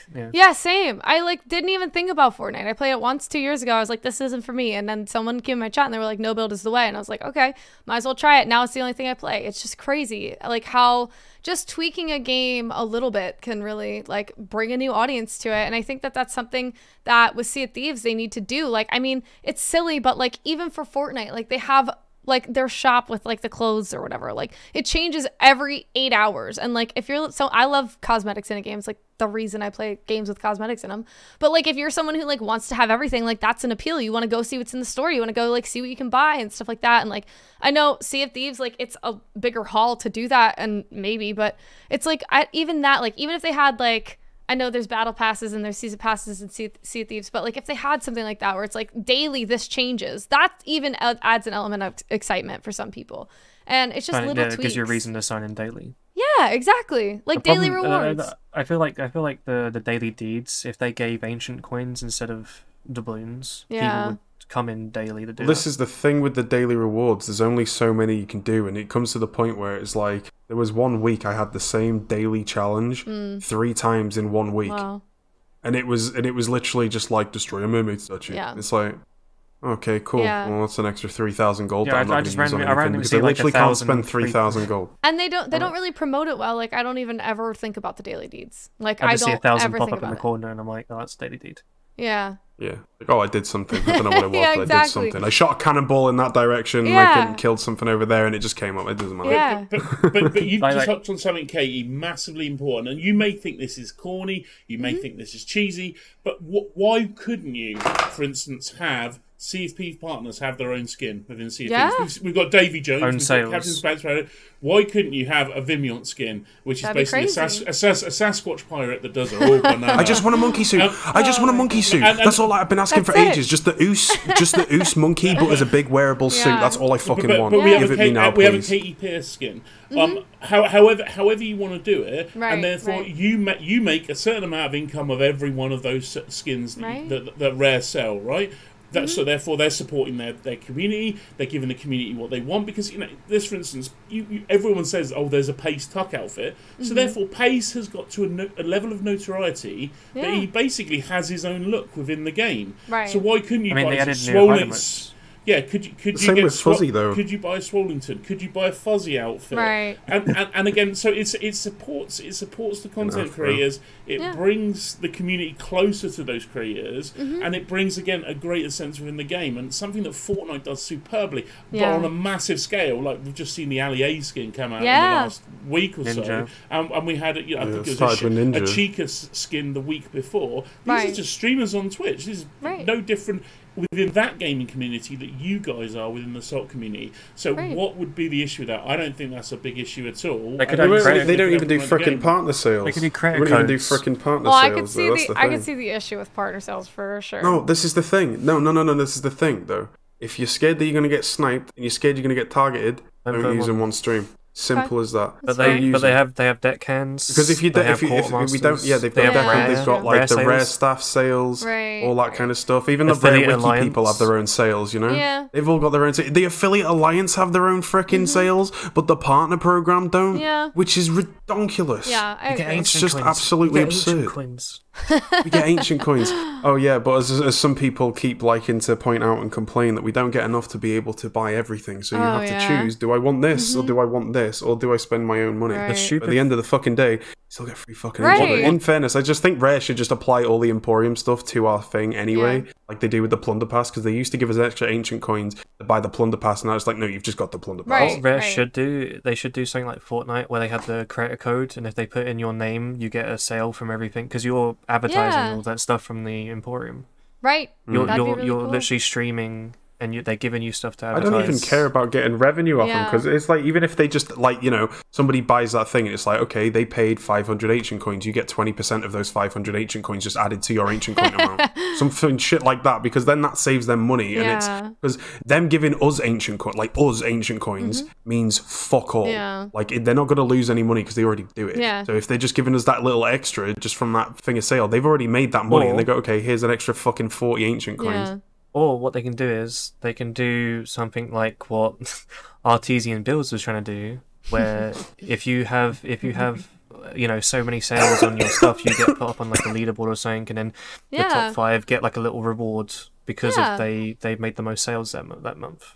That'll just be the same 5 people every single month. Or you get put into a raffle. You get put into a raffle and you get drawn out or something stupid like that. Yeah, but, like, you get a bottle of wine and a fucking personalized message from Joni. I think also, like what you were talking about, Gus, like with the partner incentives and stuff like that, like they have world events and stuff like that, which I know takes so long to create. But like even in Fortnite, like they had the Allier experience or Alia experience where like it basically was just like I did it. You like went in and just like everyone was shooting everyone. And that was like crazy, but like you could go do it and it was fun. Like it was a fun little event. So like what if this is how I live my life from day to day.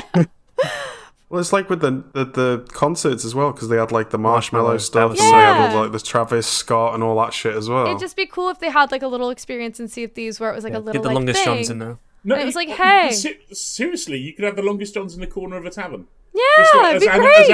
As animated deals, you know, as NPCs. Yeah, just literally singing one of their hits in the corner. That would be amazing. Well, exactly. World of Warcraft did that with... So there's a band that's... I can't remember the name of the band, but they made, like, in-game music videos, like, through World of Warcraft. And they sing a song like I Am Murloc and stuff like that. And there's a certain event that you can actually... They perform in-game. So they're not actually, like, they're live performing in-game, but they've took their song, they've took all their player models and stuff like that. And then, like, during a certain event, you can do, like, a quest and stuff. And they'll be there in-game, just rocking the fuck out, playing I Am Murloc live to you in-game. And you're just sitting there being like, hang on a fucking second. Yeah. What? I love that. It's exactly the same thing. They could definitely do that with the long... Even if it's like you go down to the Sea Dogs Tavern, you go talk to somebody, or like not even the Sea... or the Athena fucking... Because there's those people always constantly playing the instruments in the Athena hideout, right? Go down there, and it's just the longest John's just sitting there being like, leave her, Johnny, leave her.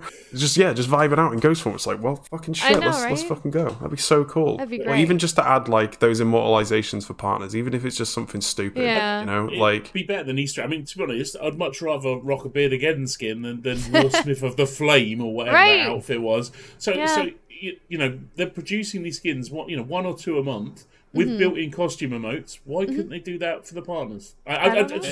Just open challenge. That's yeah. It would be our own funny. emotes. That'd be cool. Yeah, that'd be good as well, because then it doesn't really tie into your brand that much. We just have to send them a little video of us doing something. They stick somebody in a suit, and then they get them to fucking body track it and stick it in the fucking game. Exactly. Bish, bash, bosh. And then you just call it the fucking Katy Pierce, the Vim Yonk, the fucking whatever. I think that's all you gotta do. I think from a branding and company sort of thing, they shouldn't really name it as like your name. Right. Maybe like a tie into your name.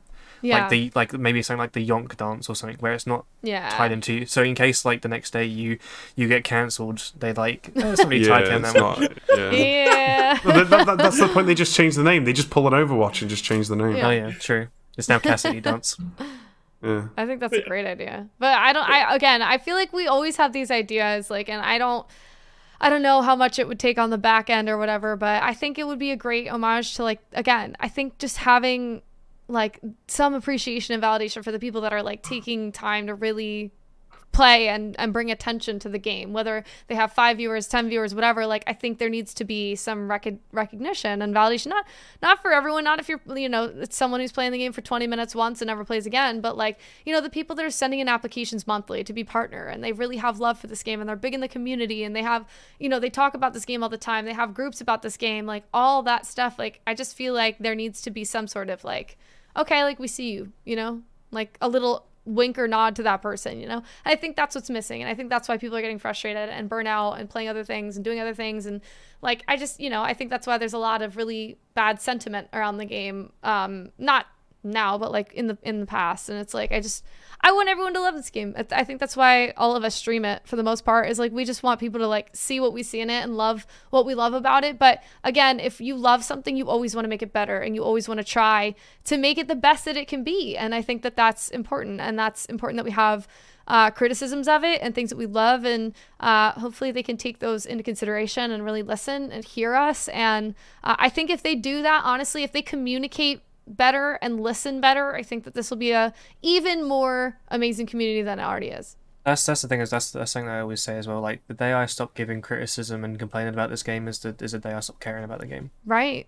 Like, Absolutely. I'm only doing it because I care about it and I want it to do better. There was a stage that you did kind of stop caring about the game, though. I think it was like there was a big stage where a lot of people kind of missed that one drop, and they were like, I don't actually give a shit. Yeah, I missed like so it used drops. to be like, fuck, I missed a drop, what the fuck? And then it got to the point now where everyone's like, oh yeah, I don't really care. And then that's the point where a lot of people just kind of went, I don't actually care about Sea of Thieves anymore. The thing with the drops is that I missed some shit ones, and I was like, I don't really care about them because I'm never going to wear them. I'm always stuck in the same outfit, so like, what's the point? Right. Yeah. But when the weapons came around, I was like, yeah, I'll fucking grab them just in case. Always get the weapons. You've got to get the weapons. If you don't, you're a cretin. It's funny when you sort of talk about negativity about the game. I think we sometimes blow that out of proportion, and the fact is that all of us, are very interested in the game. That's why we're in the conversation, and we will actively look at Sea of Thieves Twitter, which has been sort of that collecting point of drama or collective point of controversy over the last 2-3 months. But we also have to look at it in the grand scheme of things, and you can see it. So even at the stream, some of the streamers that have been at the heart of some of that controversy haven't been that affected by that controversy, simply because their audience isn't switched on to those mediums. We are sort of what you would call passionate enthusiasts for the game, and therefore we are following these social channels. The majority of the audience isn't. And we just need to keep things in perspective at the time. And I touched about it earlier. There was this list of people that was circulating about 3 weeks ago of people that were being targeted by this server bot, that basically they were hunting down certain content creators that would allow then certain PvP sweaty salty types to target them and therefore potentially show them up on stream or cause them or grief them on. Grief is probably the right word. Grief them on the stream, and obviously that flew around the community like wildfire when that was published. And in a way, I always found it was a bit bizarre that people thought it was some element of clout that they were on that list, because they thought, oh great, I can be targeted. I can get harassed. I'm not on the list. I'm not going to get harassed. Oh no. That's really bad. Crapped on. No, you got crapped on, Goss. You did. You absolutely crapped on. What? Like I did in a video. It's like, I'm better than you. Yes, you are. But going into well done. Now enjoy crying over a pirate game. But going into that, where the creator is more tied into the community rather than the community is. Looking back at someone that we keep mentioning, Cliff, the story guy. I don't know whether you've seen him on YouTube. He has 74,000 subscribers. He's overtaken his main channel because his main channel is Cliff Terios, which is an Overwatch. He's an Overwatch content creator. His Overwatch channel has 73,000 subscribers. Wow. And he's overtaken it in less than 6 months with this one. Yeah. But his Cliff Twitter, the one that's tied to his Sea of Thieves, I think only has less than 100 followers. Wow. So that. Going into that, where your main platform has everything, like all your main, like going into Twitch, maybe your main platform. Yeah. Having that translate over to Twitter, where you can get called out and you get into controversy. Yeah. Doesn't mean anything because no one sees it. In the grand scheme of things, no one sees it. Yeah, absolutely. You have to be, I think, in different places, and that's like the one thing they tell you as a content creator is like be as many platforms as possible. But at the same time, that kind of exposes you to a lot more drama than if you were just to stay in your lane on one. If you were just on Twitch or you were just on YouTube or whatever it is. And so I see a lot of people, on different platforms getting called out for different things. And again, if you're live streaming, I mean, there's a lot that can happen, and you have to be mindful that there's a camera on and that you are talking to people. And even if it's something in game, like there is a lot of things that I used to do in game that like now I'm just like I won't do anything remotely close to that because I don't want anything to happen or any drama or anything like that. But I think at the end of the day, it's like you just have to be mindful of, you know, there's people watching me on this platform. And I just think if you're on the internet in general, like people can take what you're saying and twist it or, you know, look at it a different way or whatever. So you always have to be mindful of that and advocate for yourself in that way and make sure that you're not doing anything or saying anything that could potentially be twisted and used to hurt you. So, you know, again, it's a pirate game and people talk about things and get salty and get nasty and stuff like that. And I think that gets to some people sometimes, content creator or not. And it's just like you have to be mindful that you have people watching you. And I think that's the difference between, you know, some people that go in the game and like say terrible, toxic things, like they, not in their mind, nobody's watching them, but maybe they're on your stream and you've got 300 people watching you. You have to be mindful about how you react, how you deal with that, and you have to protect yourself because at the end of the day, yeah, you can react out of emotion, but it's probably going to get you in a really tough position, like on all these other platforms and, you know, the brand that you've established for yourself and the name that you've made for yourself. So it's just important to be mindful of that. And again, being on those lists where people are going to come target you and say things to you, you have to be mindful. And for me, it's like, it's not worth my time to sit there and call them out and like talk crap about them. It's just like, I remember they targeted me when I was in Arena, when Arena was still a thing. And I used to get so heated. I'd be like, wow, they must need a hug or something. Oh, like I would get so crappy. And then nowadays, if they're in my server and I've got, like, it doesn't matter how much loot I have, doesn't matter like what I'm doing. If I see them coming near me and they start saying their like typical things, I just go to the next server, just leave game. Leave game. Like what am I gonna get out of like talking back to them? Like I don't know what that's gonna do for me other than maybe put me in a sticky predicament. So I might as well just leave the game and like go to another server. Like I'm not gonna let that person get the validation they want, and I'm not gonna put myself at risk by like interacting with that person. So I don't know. To be honest, I took a super. Yeah. Oh, go on, Gus. I was just saying, I saw it as a badge of honor that someone actually created a character called Godsfarter. And these two were playing with me at the time, so this is like that was the best. I think that was the best of the Sea of Thieves experience. It was a fantastic Sea of Thieves moment where basically, right, I've reached that level of clout where someone's actually created an alt and has come in and hunted me down in an arena lobby. Just to like put that in front and then sink me and then go, I'm better than you and I'm God's father, not God's father. Cracking. I love that. That's amazing. And it's just, it was. Yeah, I think at the end we just said GG and we just went to the next server. Like, we just moved to the next server. Just thanks. Yeah. It's like I had a guy the other day when I was streaming, right, and it's like I haven't been streaming Sea of Thieves much because my internet's like dog, and servers for Sea of Thieves they just can't keep up. It's like I'm sitting at like 150 ping on my own server, right? So I'd just been playing like other games, and I was like, oh, do you know what? I'm gonna play Sea of Thieves. So I went on SOT, and then I kept getting these. All of a sudden, I got spam invited. I was like, oh, love that. Nice one. And then I was there like, and it was called the name of the account was P on Me Now. Right? I had the same one, literally the same exact name. So I was like, so it's probably the same dude then. Yeah. So I was like, someone called P on Me Now is spam inviting me, and this dude comes in, he's like, beta piss boy. And I'm like, what? And he's like, yeah, I just got you to call yourself a beta piss boy. And I was like, what the fuck are you talking about? And he's like, you said P on me now. And I was like, no, I said, I'm getting spam invited by somebody called P on me now. Was your hearing damaged when your mother dropped you as a child? And so I start off with that kind of shit, and then I take this like really moral high ground passive aggressive thing, because I said to him at one point, because he kept going off at me, I was like, do you want to come into Discord then? Me and you'll hop in a VC right now, we can talk this through, bro, because you obviously need to talk to somebody, right? So I hopped in. He joined the Discord, he hopped into the VC, and I deafened like everything on stream, but I could still hear it. And I went in, and it was just a clip of somebody just screaming the N-word at the top of their lungs constantly over and over and over again. And I just sat there for a good like minute or two, just carrying on doing what I was doing, going, okay, here's what I'm going to do. And I muted him, server muted him, so he could still hear me, and he obviously thought I was still going. And I could talk to him, and I was like, okay, so you're obviously having a hard time. And like went on this whole fucking thing, and then at the end it was like, I just want you to know that I love you. Aw. I want you to do better, Yeah. and I hope that you have a really good day. And then I banned him from my server.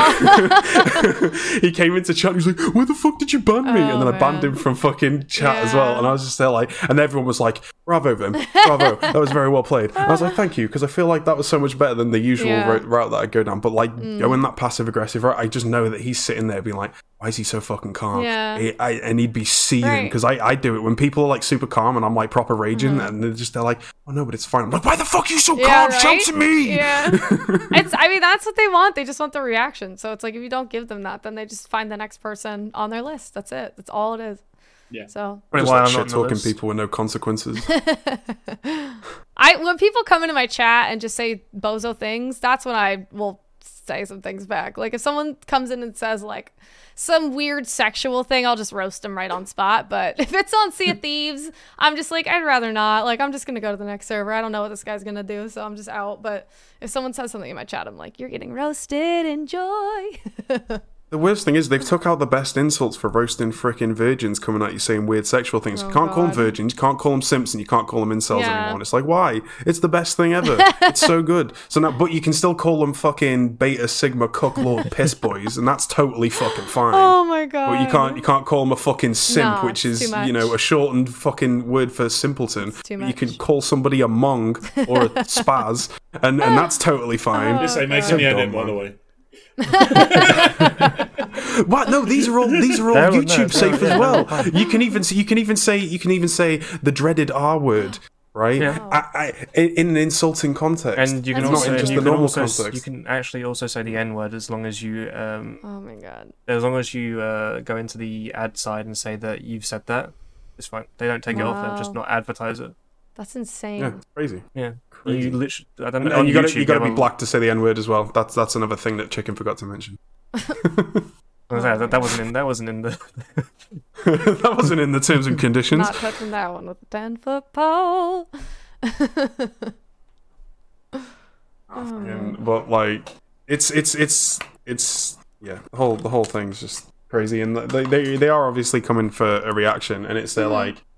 I like to start them like how I see it anyway. It's like I start off giving them the satisfaction. They're like, "Oh yeah, this is working," and then all of a sudden they go, "Oh no, it's not fucking working." And it's just kind of like, you know, you've gone downstairs to get a piece of cake out of the fridge, and you've opened it up, and you're like, "I'm gonna eat that piece of cake," and then you've just got an empty box in the fridge. Yeah. It's like, all right, well, I'm just gonna go have a use my new toaster bath bomb. Yeah, it is sad though, because I've heard people that like are, you know, have just started streaming Sea of Thieves, or like even people that don't have like that many viewers or whatever it is, they get targeted too. And it's like sometimes they have a harder time dealing with it because they don't like.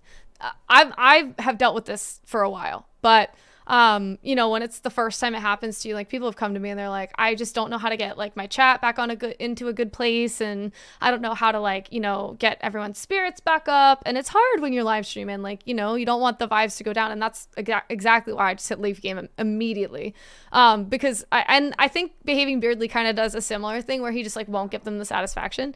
But you know, it's hard when someone like, you don't know who to look for, you don't know what to look for, and people come to your chat and they come harass you in chat and they come harass you in the game, and it can be really stressful. So my heart goes out to people that are like dealing with that for the first time and stuff like that, but it gets better. You just learn how to defend yourself better. It's like anything, you just gotta just move on, honestly, and that's it. And then if they keep coming back, just keep moving on, like just keep going server to server. Like that's all you can do, because again, there's so much technology out there for people to find you, and it's sad, like it really is, and I wish there was better defense against it, but They're free as well. yeah, Like all this stuff is free Right. that they're getting to like track everyone down. right, and I wish there was better defense against it. I know that Rare's working on it, but at the end of the day, it's like, you know, you got to protect yourself in this scenario. Like you have to, if it means changing your username, if it means like doing, you know, turning off, what I do is I do the replace gamer tags like all the time, no matter who I'm sailing with, because I don't want them to go onto someone else's boat or like, you know, find someone that's on their friends list or something. Like there's so many different ways, but I just always replace gamer tags. I always just leave if they come for me. Like I try to do that now, because it's just not worth your time. It's not worth your stream. It's not worth anything. But The main problem sad. with the changing your gamer tag route is that obviously Xbox allow people to follow people without being friends. So if I was to follow some like you, and then you change your name, and then I look on my friends list and I see that your name's changed, I'm like, okay, she's changed her name, but I know it's still her. So this is now her gamertag, everyone. And you just wasted £8 or $8. So maybe also change your profile picture. Just kidding. Well, we can. I think there is a way that you can change your Sea of Thieves pirate name, then separately to your gamer. So I think if you were to reach out to Rare, and I know that they've given that option to us as partners. I know that because they've said it's like if you want your name changed and not to change your actual gamer tag. So obviously, like my gamer tag's Vimyong. If I wanted to say change my gamer tag to frickin' Turdboy420, witness protection program in Sea of Thieves. Right. Then I could hit them up and be like, hey, can you just make this my gamer tag? And they'll be like, yeah, no worries. Right. I don't know if that would work for people outside of the partner program, but I'm pretty sure that if people are getting targeted and they could probably provide proof, I feel like Rare would try and accommodate those people as much as possible, or at least give them the info that they need to try and kind of, even if they can't like offer that whole like name change situation, then they can like push them in the right direction and be like, you should probably go do this, you should probably do this, and you should probably do this.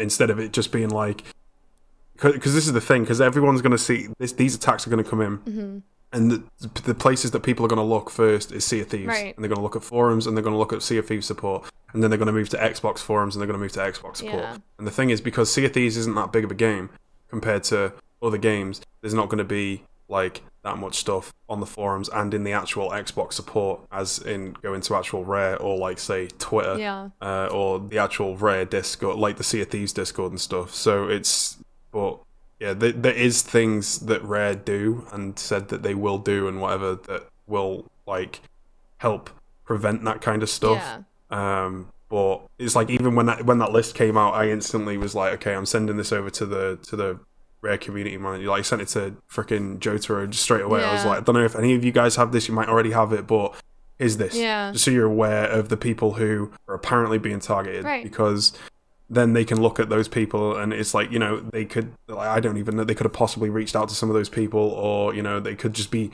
looking out for those people. And, you know, if say there's like, I know Chicken, you're looking into like the whole like MMR of Sea of Thieves and stuff like that, even if it was like a more thing where it's like, okay, these people who are on this list, we're going to put them in the new player servers, and make sure that they're in like servers that aren't going to have these people. And I know it's like, which is another thing as well, because a lot of these accounts are alt accounts, so they'll be coming in as new pirates, which could be a reason why this whole like secret MMR has been introduced, to keep those shitheads out of the main game with the, you know, the more catch them before they get put into older the big players. pond. Yeah, exactly. Literally, just like catch them at the thing. Yeah, it's hard. I mean, it's the other part of it is like a lot of people, like I said, like kind of like a lot of streamers now that are interested in PvP will just keep taking different servers to like find PvP, and they'll take it from, you know, their mods, which they might know, or random people in chat. And I think when you're doing that, you're putting yourself at risk again, because you don't know how long that person's been playing. You don't know like what's on that server. And so I think another like tip is just to like try to find servers organically. But again, that's hard. Like, the state of the game right now, it's really hard to find a lot of like quote unquote spice on like servers a lot of the time. Like, I know for me, I'm on the East Coast of the US, and it's like the time that I go live from 12 to 5, not a lot of people are playing Sea of Thieves. A lot of them are at work. So it's like, it's hard to really find good battles and stuff like that when I'm live. But even like organic servers can be baited as well. Like me and Goss found an organic bait server when we ran into Tizzy's friend who was baiting the Fort of the Damned for PvP. Right. Absolutely. So, yeah. But I think it's just a good like word to the wise of just like, if you do stream, probably don't take other people's servers if you can help it. It'll probably just protect. I mean, even if it's just 1% difference, you're gonna want that if you're being targeted for sure. So. Yeah. I think another thing, like when that list came out, a lot of people saw it as these people are trying to target me. They're trying to attack me. What have I done wrong? Why am I a target? Yeah. And I don't know how you can think that way when there's 2,700 people on that list. Yeah. So when I saw that list, what my thought was, these are arena people. They are tired of the adventure PvP. and they are looking for a server that have people that actually fight, so that they can start getting better fights and having, you know, actual fights rather than having people run all the time. Because I don't know, like, I don't know about you guys, but when I'm playing Sea of Thieves now, every encounter is like it ends with 5 cannonballs because so many people are so bad at PvP, and it's starting to become more boring because it's not the arena. If you wanted to have high intensity fights, it was the arena. Right. But it's so uncommon to have that. Like we sunk tonight, Migos, Bar and Noodle. I think that's the first time I've sunk to a fight in about 2-3 months. Yeah. And I enjoyed it. It was such a fun fight. But I haven't had that, and I think that may be another reason why this list has come out and people are looking for these people, because they know that they could actually have a decent fight with these people. Right. I mean, obviously it does tie into their names, it ties into their, you know, their streamers, they tie content creators, but I think it also ties into they are maybe known to have a crew or a galleon. They're known because, like, obviously I made this thing and then someone was like, well, this person's on here and they're not that known for PvP, and I was like, but they're also but this person is known to be on a galleon with a crew of people who can do PvP. So I think it's well, it's like Raven's a perfect example of that. Raven's not a PvP player at all, but because she constantly sails with Peircee and Bingus, and they're both very highly into PvP, they were also both on the list, and she sails with them frequently. So it was it was just like, what the fuck? Because like Raven, like if you look at her, if it was like down to stream statistics, it's like, and like Raven says this herself, she's like, I stream to fucking literally nobody, and she averages like anywhere between like 2 and like 7 people, right? And she doesn't stream regularly. It's kind of just like here and there whenever she fancies, and it's not even always Sea of Thieves. Like she'll do like Back 4 Blood and other stuff as well. But because she does stream with Peircee, and Peircee is literally PvP driven 100% of the time, basically, unless he's like stacking for like a community thing or whatever. And he's basically streaming the game all the fucking time. She's just, you know, like in their eyes, like guilty by association kind of thing. No, I think it's just another way for them to find it. I mean, there were so many crews of partners and streamers on there. And again, you're right. You would think, what the hell are they doing on there? It's because they sail with certain people. Right, absolutely. I know for me, like, that may be the reason why you're not on there, Goss, because you mainly sail solo, or you don't care about the fight. You're not that enticed in, you know, if you sink, you're like, oh, it is what it is. You don't try to... I just go, whatevs. Yeah. I would probably agree with that logic if it wasn't for the fact that, like, every time I've been on a list to be targeted, quote unquote, it's been by, like, people will... Basically, the way that it's been done in historically for me is like, I'll be sailing and then there'll be a galleon. They'll crash into our boat and then they'll all jump off and say racial slurs and like start saying toxic things and like really terrible, terrible things. And so I think those are the people that are in like have the lists. Those are the people that are owning these lists, and so they're doing it not just for PvP, but I think they're doing it to spawn camp streamers, to get people on montages, to you know, ruin their stream, cause toxicity, try to get them banned, all those different things. And so if it was purely about the PvP, that'd be one thing. I would love to be on a list where people would come fight me, absolutely. But it's not about fighting. It's about getting onto your screen and saying the most horrible thing so that you have no other choice than to change or like leave the game or whatever it is, or insta-quit. And so I think that's the difference for me, is like either they're going to try to spawn camp me or they're going to say some racial slurs and like try to say really terrible things that are going to give me a gut reaction that they want. And so when that happens to me, and again, you have to be on a list for these things, because basically what they do is they just have bots running of like the streamers on the list, and then when you're live, they like have the bot searching for where you are and they can find you, and then they just go into that server and then they do those things. And I don't know why they do it. Obviously, if I knew, I'd like figure out how to solve it. But when I see my name on lists, I automatically assume it's for those purposes, because that's what I've experienced in the past. Is like the people that have targeted me, I found out who they were associated with, and I figured out how they found me, and it was because they have running lists, running bots, things that people pay for, all that stuff. And, you know, I'll never know why they do it, but at the end of the day, like, that's what you have to protect yourself against with, like, changing your gamer tag, not taking servers, all that stuff, because you can put yourself at risk for, again, getting spawn camps one thing. I think it's just meant to, like, piss people off. If you're gonna spawn camp me with, like, no comms, fine. But if you're gonna sit there and say the N-word and say, like, all these terrible things, especially sexist things, and you're gonna spawn camp me, I'm just gonna leave the server. Like, I'm not gonna give you the reaction that you want.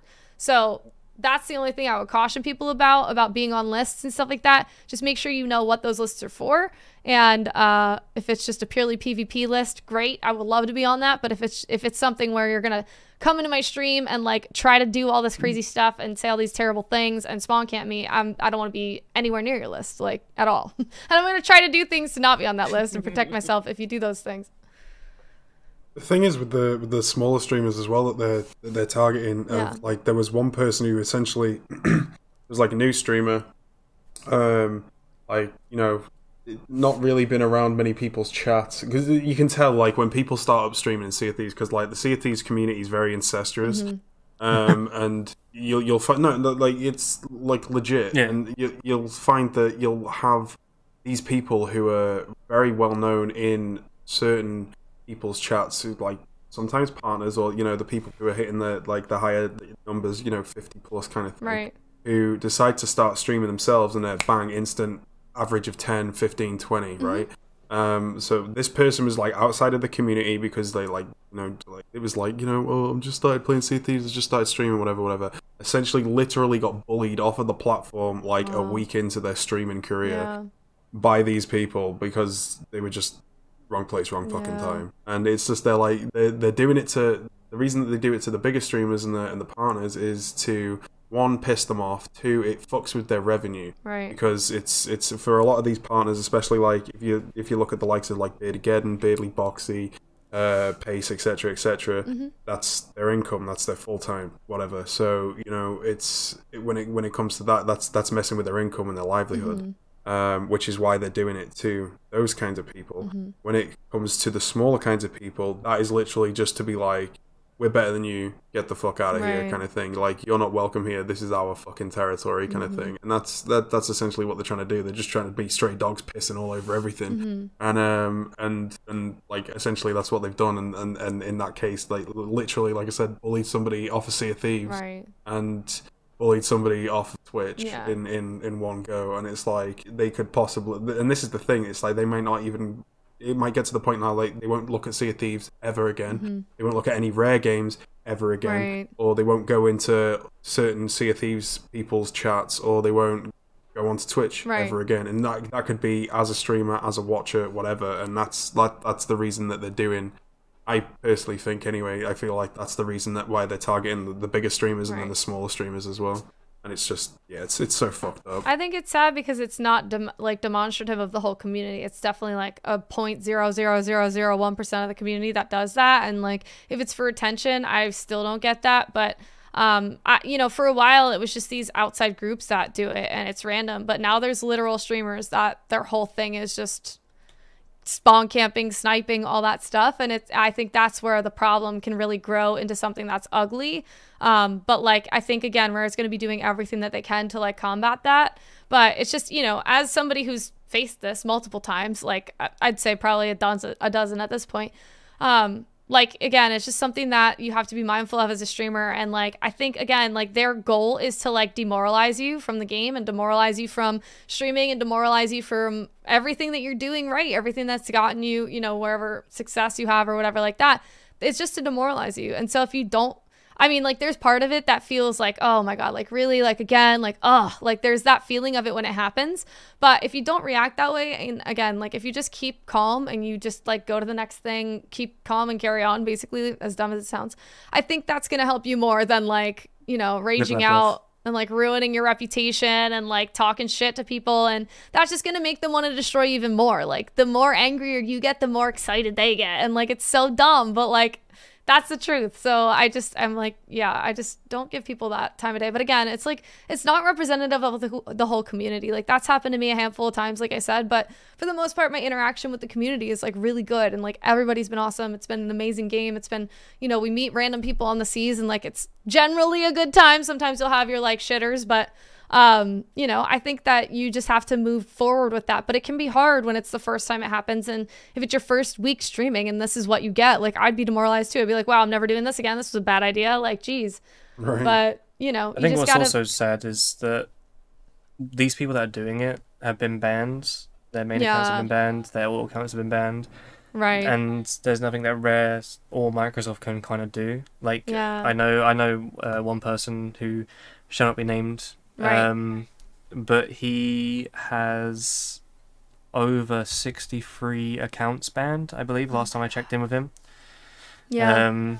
Yeah, and it's come to a point where they literally can't do anything. They've literally sent him emails just saying, "Can you just stop playing the game?" Because like This is fucking ridiculous. they've hardware banned him, they've IP banned him, they've done everything they can, and he can still get around it because the Game Pass allows it.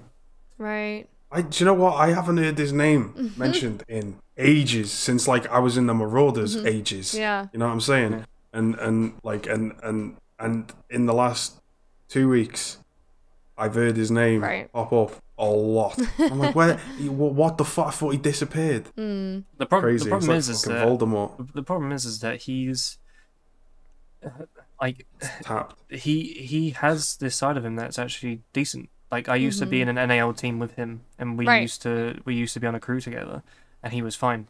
This was before all the other shit. And He even remembered you that one time as well, didn't he? he knows me. We were literally on an NAL team together.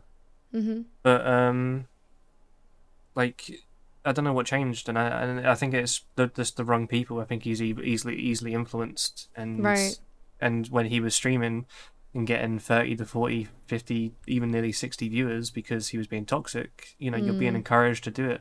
Yeah. So, and it's honestly like it really paints a bad picture for competitive communities too, because like a lot of these people will come into your stream and be like, I'm on, and like I'll say they're in NAL and stuff, and like just give a terrible depiction of like a community that for the most part is really good, and like a family, and like really awesome people that like do really good things for the community, and like, you know, basically further the game in a lot of ways. But it really sucks because, again, you have people that are, for the most part, I would say younger individuals that are easily influenced with probably not their prefrontal cortex formed yet, and they have their other friends in a voice chat that are like, oh my god, dude, let's go shit on this streamer, and they're like, yeah, dude, let's do it, and then they like go, and it's just like, it's so chaotic, and then it spreads like a disease. And again, like, they could be free agents in the NAL or whatever, and then they're just like, I'm in NAL, and it's like, oh my god, like, NAL is not, they don't condone it, it's not them. Like, everyone who's ever like said anything about NAL, I'm like, go talk to Peircee. Peircee is like the most amazing person I've ever met. So if you have anything bad to say about NAL and you have a conversation with Peircee and you still feel like NAL sucks, like, you're just a bad person, because NAL is great and they're amazing people and it's a great community, but they get such a bad rep for like the people that, like, the little outskirt people that like take it upon themselves to do this kind of thing. And even if they're not, and they just like, a lot of people aren't even in NAL and they just say it, and it's like, oh my god, like, it's just so annoying that like they have to give a bad name to this community that doesn't want anything other than to like progress the game and like, you know, do PvP, you know. But that's what happened. That's what happened with Goz and Vim and I when we were doing the arena, and we had Gozfarter turn up, and Gozfarter was in his chat under his real name, and his friends were in there as well that were on the crew, and they were like, this person was voted best bilge in NAL. And I was like, well, I know... that fucking kid, yeah. Jesus Christ. Well, the thing is that I knew that person, and I knew what Discord he was in our mutual Discord. So I went into that Discord, searched for his name, found him because he had won a tournament and had his own special role in that Discord. Right. So then I looked at the mutual Discord, because I'm in NAL, and he wasn't in NAL. There was no mention of this guy in NAL. So he's going around saying that he was best bilge NAL, and putting NAL under that name of stream sniping and spawn camping, and it's like, well, you have nothing, you're not affiliated with them, so why are you bringing up their name? Exactly. Well, it's like, no disrespect to NAL, but being in NAL means absolutely fuck all. It's like, I've gone up against countless actual NAL players, and I've come up worse and I've come up better. It just depends. Like, obviously the game depends on like who's favoriting. It's like you turn around like, saying I'm a like, Sea of Thieves partner. Blah, blah. It doesn't make a difference to your skill. It's like it doesn't make a fucking difference. Right. I'm a Sea of Thieves partner, and I could get clapped on by Katie. I could clap fucking Katie. I could go fucking clap Boxy tomorrow. Yeah. You know, it's all depends. Like I've come up against Beardageddon, and like I've come up against Beardageddon 2 or 3 times. I came up against him solo, and I actually came off better. And it came to the point where we just kind of okay, we're just gonna leave now. We also came up against him on SOT TV.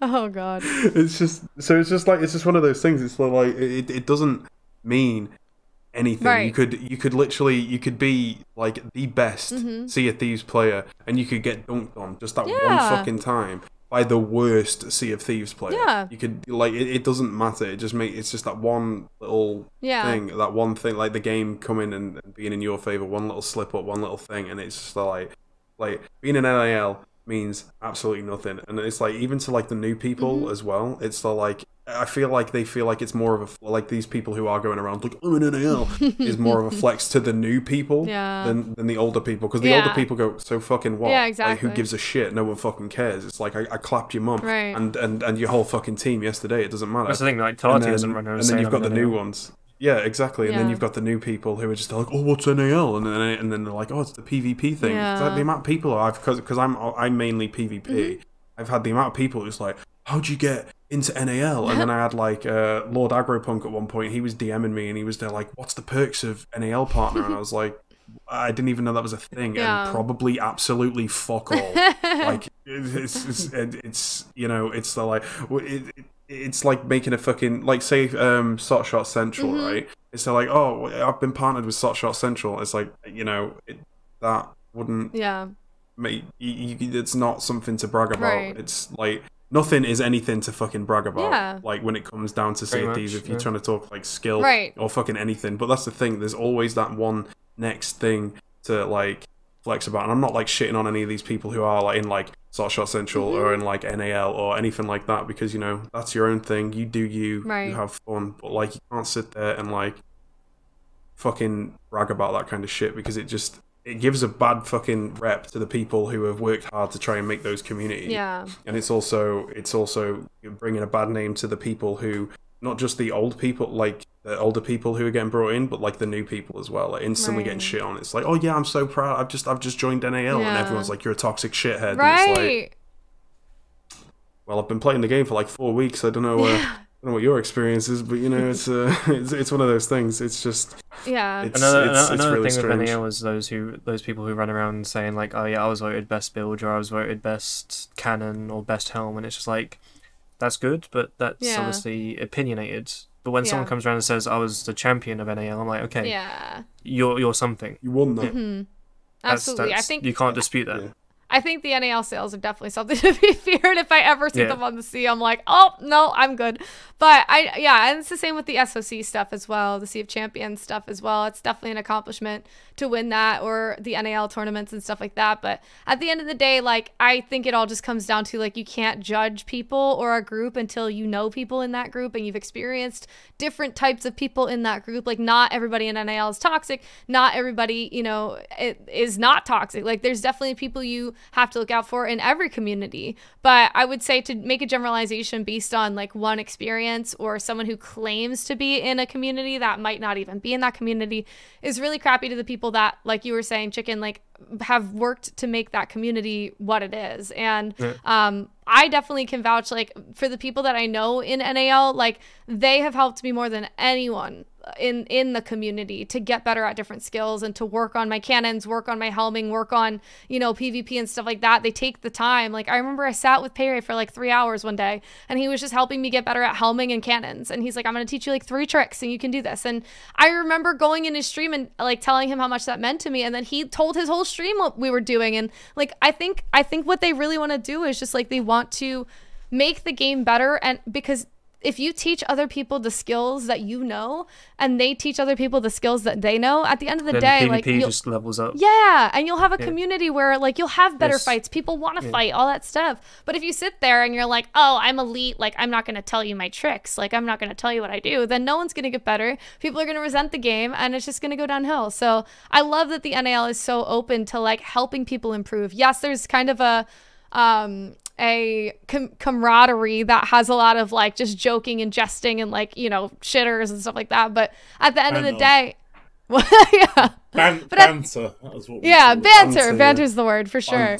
But at the end of the day, like I think they really just want to see this game improve and they want people to like get better. And I think being in that league is just a gateway to like improving your skills in Sea of Thieves. It doesn't mean you're the best of the best. It doesn't mean that you're the worst of the worst. You're still going to be held accountable for your own skills. I'm not going to say because you're an NAL, you're a god at the game, but if you are an NAL, to me, that means you want to get better at PvP and you're working at that and you're like working on Naval and you're taking this game seriously in a way that, you know, the casual player might not do. So I do have some respect for that in that regard. But at the end of the day, like the people that are going to like spawn camp me and then come say they're an NAL, like I'm just gonna be like, all right, dude, like you're not, like, what are you doing?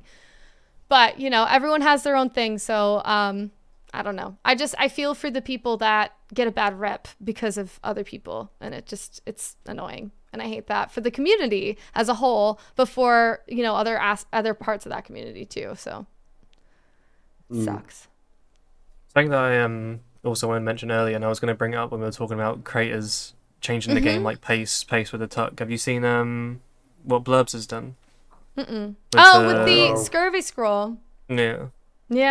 I think that's cool, and I'll be honest, when I saw it, I was really excited about it, and I'm glad that like Rare signed off on it and everything. Like that's really cool to give people that do a lot of PvP kind of something to brag about, in my opinion. But it's also, because I've messed with it a little bit, you could just go in there and say you've got like 900 kills and then post it. So there's definitely some kinks that need to be worked out a little bit for it. But at the same time, I think it's a really neat idea, and I'm glad that Blurbs thought of it, because I think there needs to be, you know, some kind of like accountability. It's definitely on the honor system right now. I think it'd be cool if he added like the website to it, and then you upload a VOD with like speedrunners used to, like speed. I mean, it's sort of like the next extension of the old Shockwave ship counter. I suppose just taking it to the next level.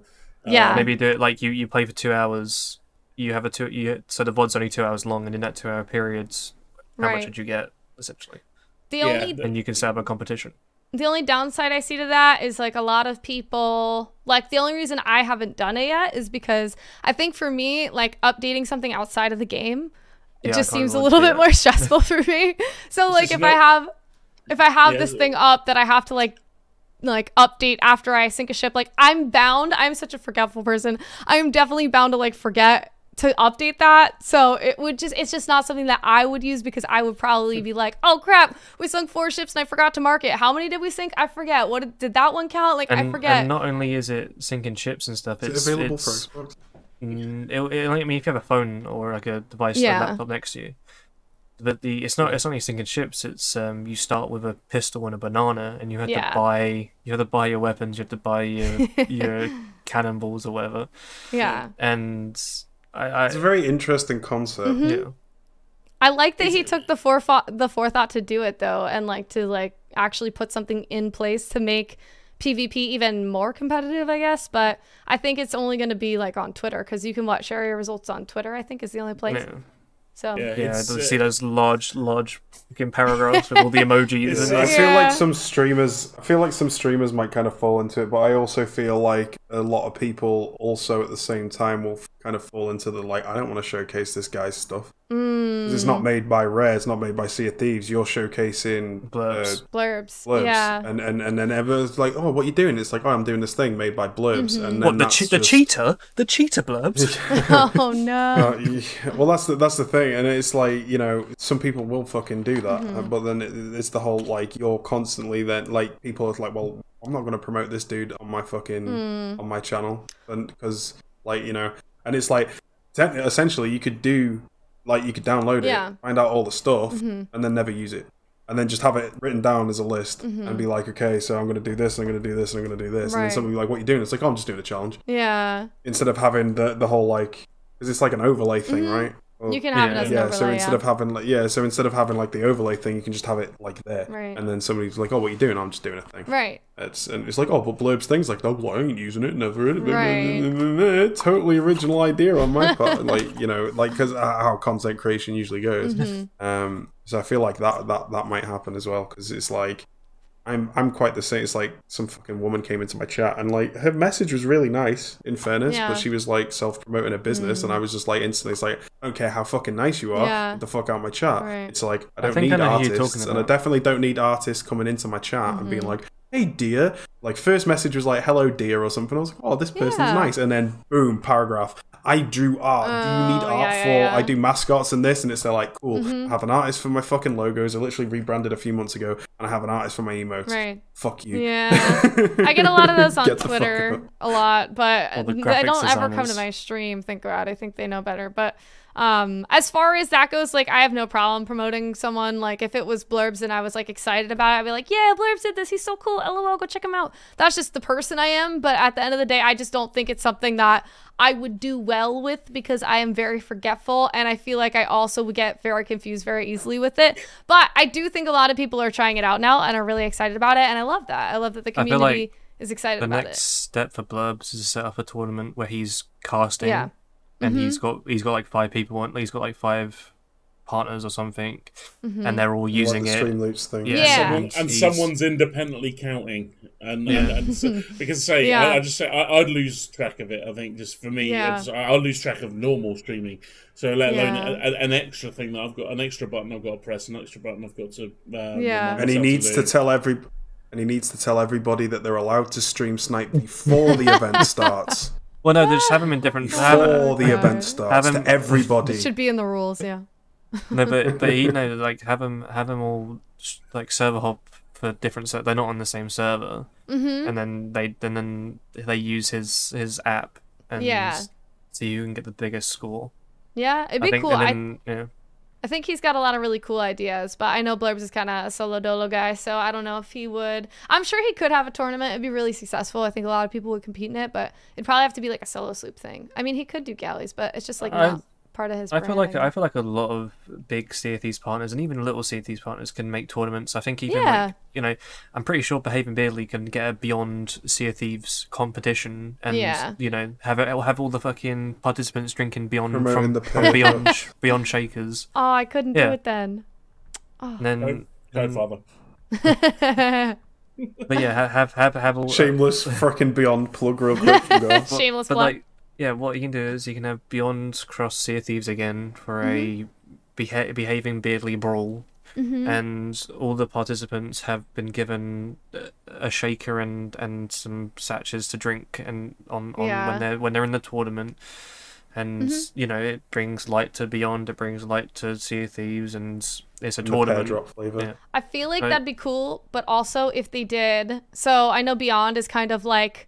I feel like it's kind of like the UK's version of like what Madrinas is in the United States. So like I feel like it'd be cool if they did like a tournament where it was like Madrinas versus Beyond, and then had the Madrina streamers versus the Beyond streamers. But that would just be America versus Britain. That's basically true. You're not wrong. Yeah, no. But it'd be cool. It'd be a cool idea. Everyone can use their codes. And then the cool part about it is like if somebody came in your chat and they were like, oh, like what are you drinking, blah, blah, blah, and like Madrina's shipping rate, and like I think it's kind of vice versa with Beyond and Madrina's. It'd be like, oh, well, there's Beyond partners here. If you're in the UK, you could go check their stuff out, and like you could refer people and stuff. But I don't know, just the idea. I think a cool concept would be to find everybody who's sponsored by a drink company and find as many as possible. So you've got frickin' like all these like crazy fucking. You got like Beyond. You've got Gamer Sups and Sneak and Madrinas, fucking Juju, fucking Juice, G Fuel. Get all of them and then just get them all to fucking fight each other and be like, who's the best? Who's the best? Which is the premium Gamer Fuel? Which one's buzzed out their minds? Just have that thing of Morgan Freeman in that movie. It's like 100% of their mind. That'd be funny. What you should do is just somebody there going, "Let's fucking go!" What you should do is you should get one of each of those ones, and the streamer that's partnered with them, have them all meet in real life, and just put everything into one drink and have them all drink from it. Just the hoses in this big fucking chalice in the middle. Dies. It's like who doesn't die of a heart attack? It's the Lord. Everyone blows up. Oh god, that'd be funny. That'd be a great idea. I think we just found the new SOT tournament. Oh yeah. Well, me and Chicken were actually talking about a cool idea, which I'm not going to reveal too much of. But it's more of like because obviously all these like IRL events are like taking off and stuff like that. And there's like, you know, there was the Creator Clash with the like iDubbbz' boxing event, which was absolutely incredible. May I just say? Who watched? Did everyone watch that? Or, I'm guessing. Oh, it was so good. Did you watch that? Did you watch it, Katie? No. Did you What watch is it? it? Goss? Yeah, Goss doesn't even watch know what YouTubers.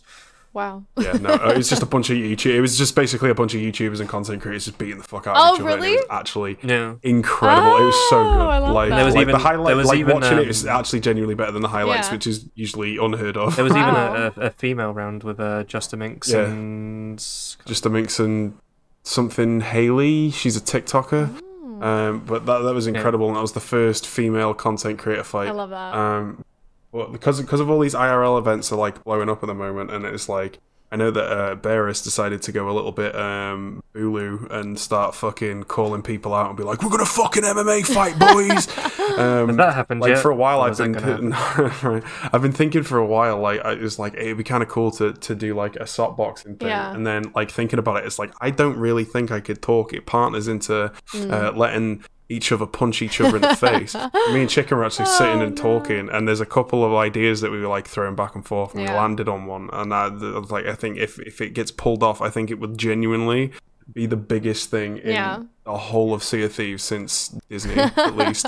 Apart from Disney, like that would be the only thing that would be like this fucking Yeah. big if it went down. And like that's the kind of shit that I feel like that's the kind of shit that the game needs, because Yeah. it's like content within the game now is just same, and like with the shit that Blurbs is doing, it's new, Yeah. and it's opening up a door for more mod content as well now, Yeah. because it could do what's stopping somebody else from basically making a PvE version of it, or like, you know, Right. what's to say somebody makes just like a rip off of it, or somebody who's like, you know, oh, what's that fucking, it's like, it's kind of like Streamloots, but it changes your screen and shit like Is it that. Dixper? You know, yeah, Dixper, like somebody could make like some sort of like a Dixper situation, Yeah. and like somebody could even make it so like sound alerts is taken out from sound alerts, so you don't actually have to use sound alerts from streaming, and they could like just integrate it Yeah. into like the game and shit. Like there's it's just opened up this massive possibility, because Rez signed off on one idea. Yeah. It shows that they're open to it. Yeah. And if it's good enough, it's just, yeah, there's so much more content. So I feel like IRL stuff, especially because I know that SOTFest are doing something as well, and they're getting people to literally like do something on the stage live or some shit like that. It's just like I take feel like the questions, more, I think, isn't it? Like a panel? no, that's the the panel. No, yeah. they're doing the panel, but there's also like a competition or something within it as well. I can't wow. remember. Like I haven't been keeping up with it properly because until like 2 days ago I thought I wasn't going.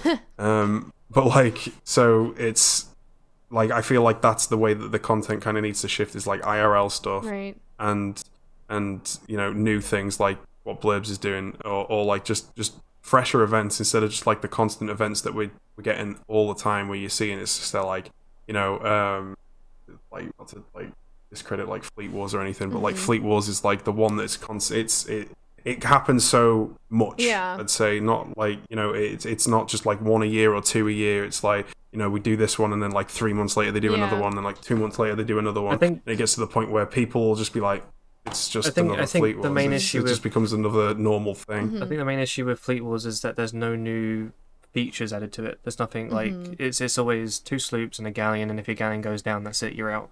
Right. There's not any like there's not a come back this time because this is new, and come back this time because this is new. It's we're gonna run the same event and neglect all the new stuff that's been added to the game, and Yeah. do the same thing over again for the same Yeah. charities. Yeah, I think it's a good thing that they have it like a charitable event, obviously, but I can see that, you know, kind of getting stale after, you know, time and again. Like if it was an annual thing, I think there'd be a little bit more hype around it, because it's one time a year, you know, you're going to be the winner of Fleet Wars, like kind of the way that other competitions run. But I see why they do it the way they do it, because they want to raise money and funds, and I think that's a great and noble cause. But at the end of the day, I think, again, if you do anything too much that is supposed to be a big event, it's just going to kind of burn out a little bit. So I see that too. But You were a commentator for that, weren't you? what?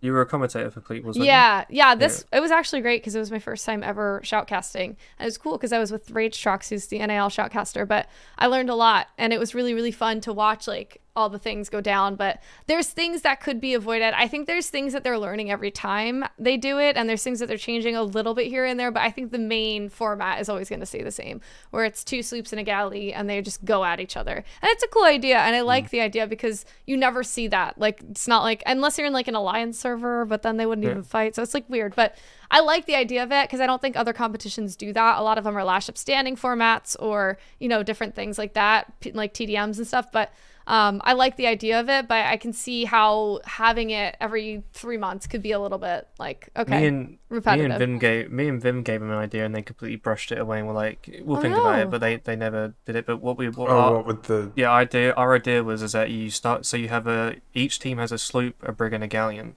right? And then the first fight is between the 2 sloops. They go in. That if that sloop sinks, then that sloop stays on, and it goes against the brigantine, and then the brigantine comes in, and if they sink the brigantine, then the galleon comes in, and it's a sloop v galleon. So, and that means as well that you only need a maximum of 4 people, because if your sloop sinks, those 2 people can hop onto the brigantine that has 1 person sit on it, and then when that brigantine sinks, those 3 people can then jump onto the galleon that has 1 person on it. That's true. I don't think they were interested in it. Oh. No. It was like it was just like off the top of the head, because it made sense. It was like, have the sloops fight first, or like because it's all about like keeping the galleon up, and it's that kind of like, if you've ever played like Smash Bros or like Brawlhalla or something, you pick those 3 characters, you go in as one character, boom boom boom, that one gets knocked out, you're the second character, and you go in, boom boom boom, that one gets knocked out, your third character, and it goes like that. And that was essentially like the thought that we were like having behind that, and it's still a fleet, but instead of it, because the thing is, like, when we competed in it ourselves, it was so messy because comms, and it's like Curse Cannonball's fucked anyway. Like, I'm not even going to mention that. Jesus fucking Christ, salty about that one, but you know, it's fine. 8 people in a VC with 3 ships. Yeah, having 8 people in a VC, and then it was there like we had a plan, and it was like cool, and then one person goes against the plan, which then like obviously butterfly effects, and it was like we had a sloop trying to cut in front of the galleon when we had another one that was like going off in the opposite fucking direction, and then the galleon's like crashing into the sloop, and then all of a sudden it's like boom boom boom, you get cannonball barrage, and it's like we're already trying to fix holes from the sloop crashing, and it's like it's just so messy to have those 3 ships like right fucking there. I know that's down to like planning of the people who are like within the team more than the actual event itself, but I feel like having that more structured fight, which is, you know, the 2 sloops, the 2 brigs, the 2 galleys, and like, you know, whatever would have been like you can even have good idea. Or even run it as a separate event. Well, you can even have it like a unique thing where you go to the commentator and say, okay, with our brig, galleon, and sloop, we're going to start with the brig, then we're going to go galleon, and then we're going to go sloop, and then you don't know the other person, and then the other person goes, we're going to start with galleon, we're going to go sloop, and we're going to go brig, and then you match up, and then you don't know what the order is.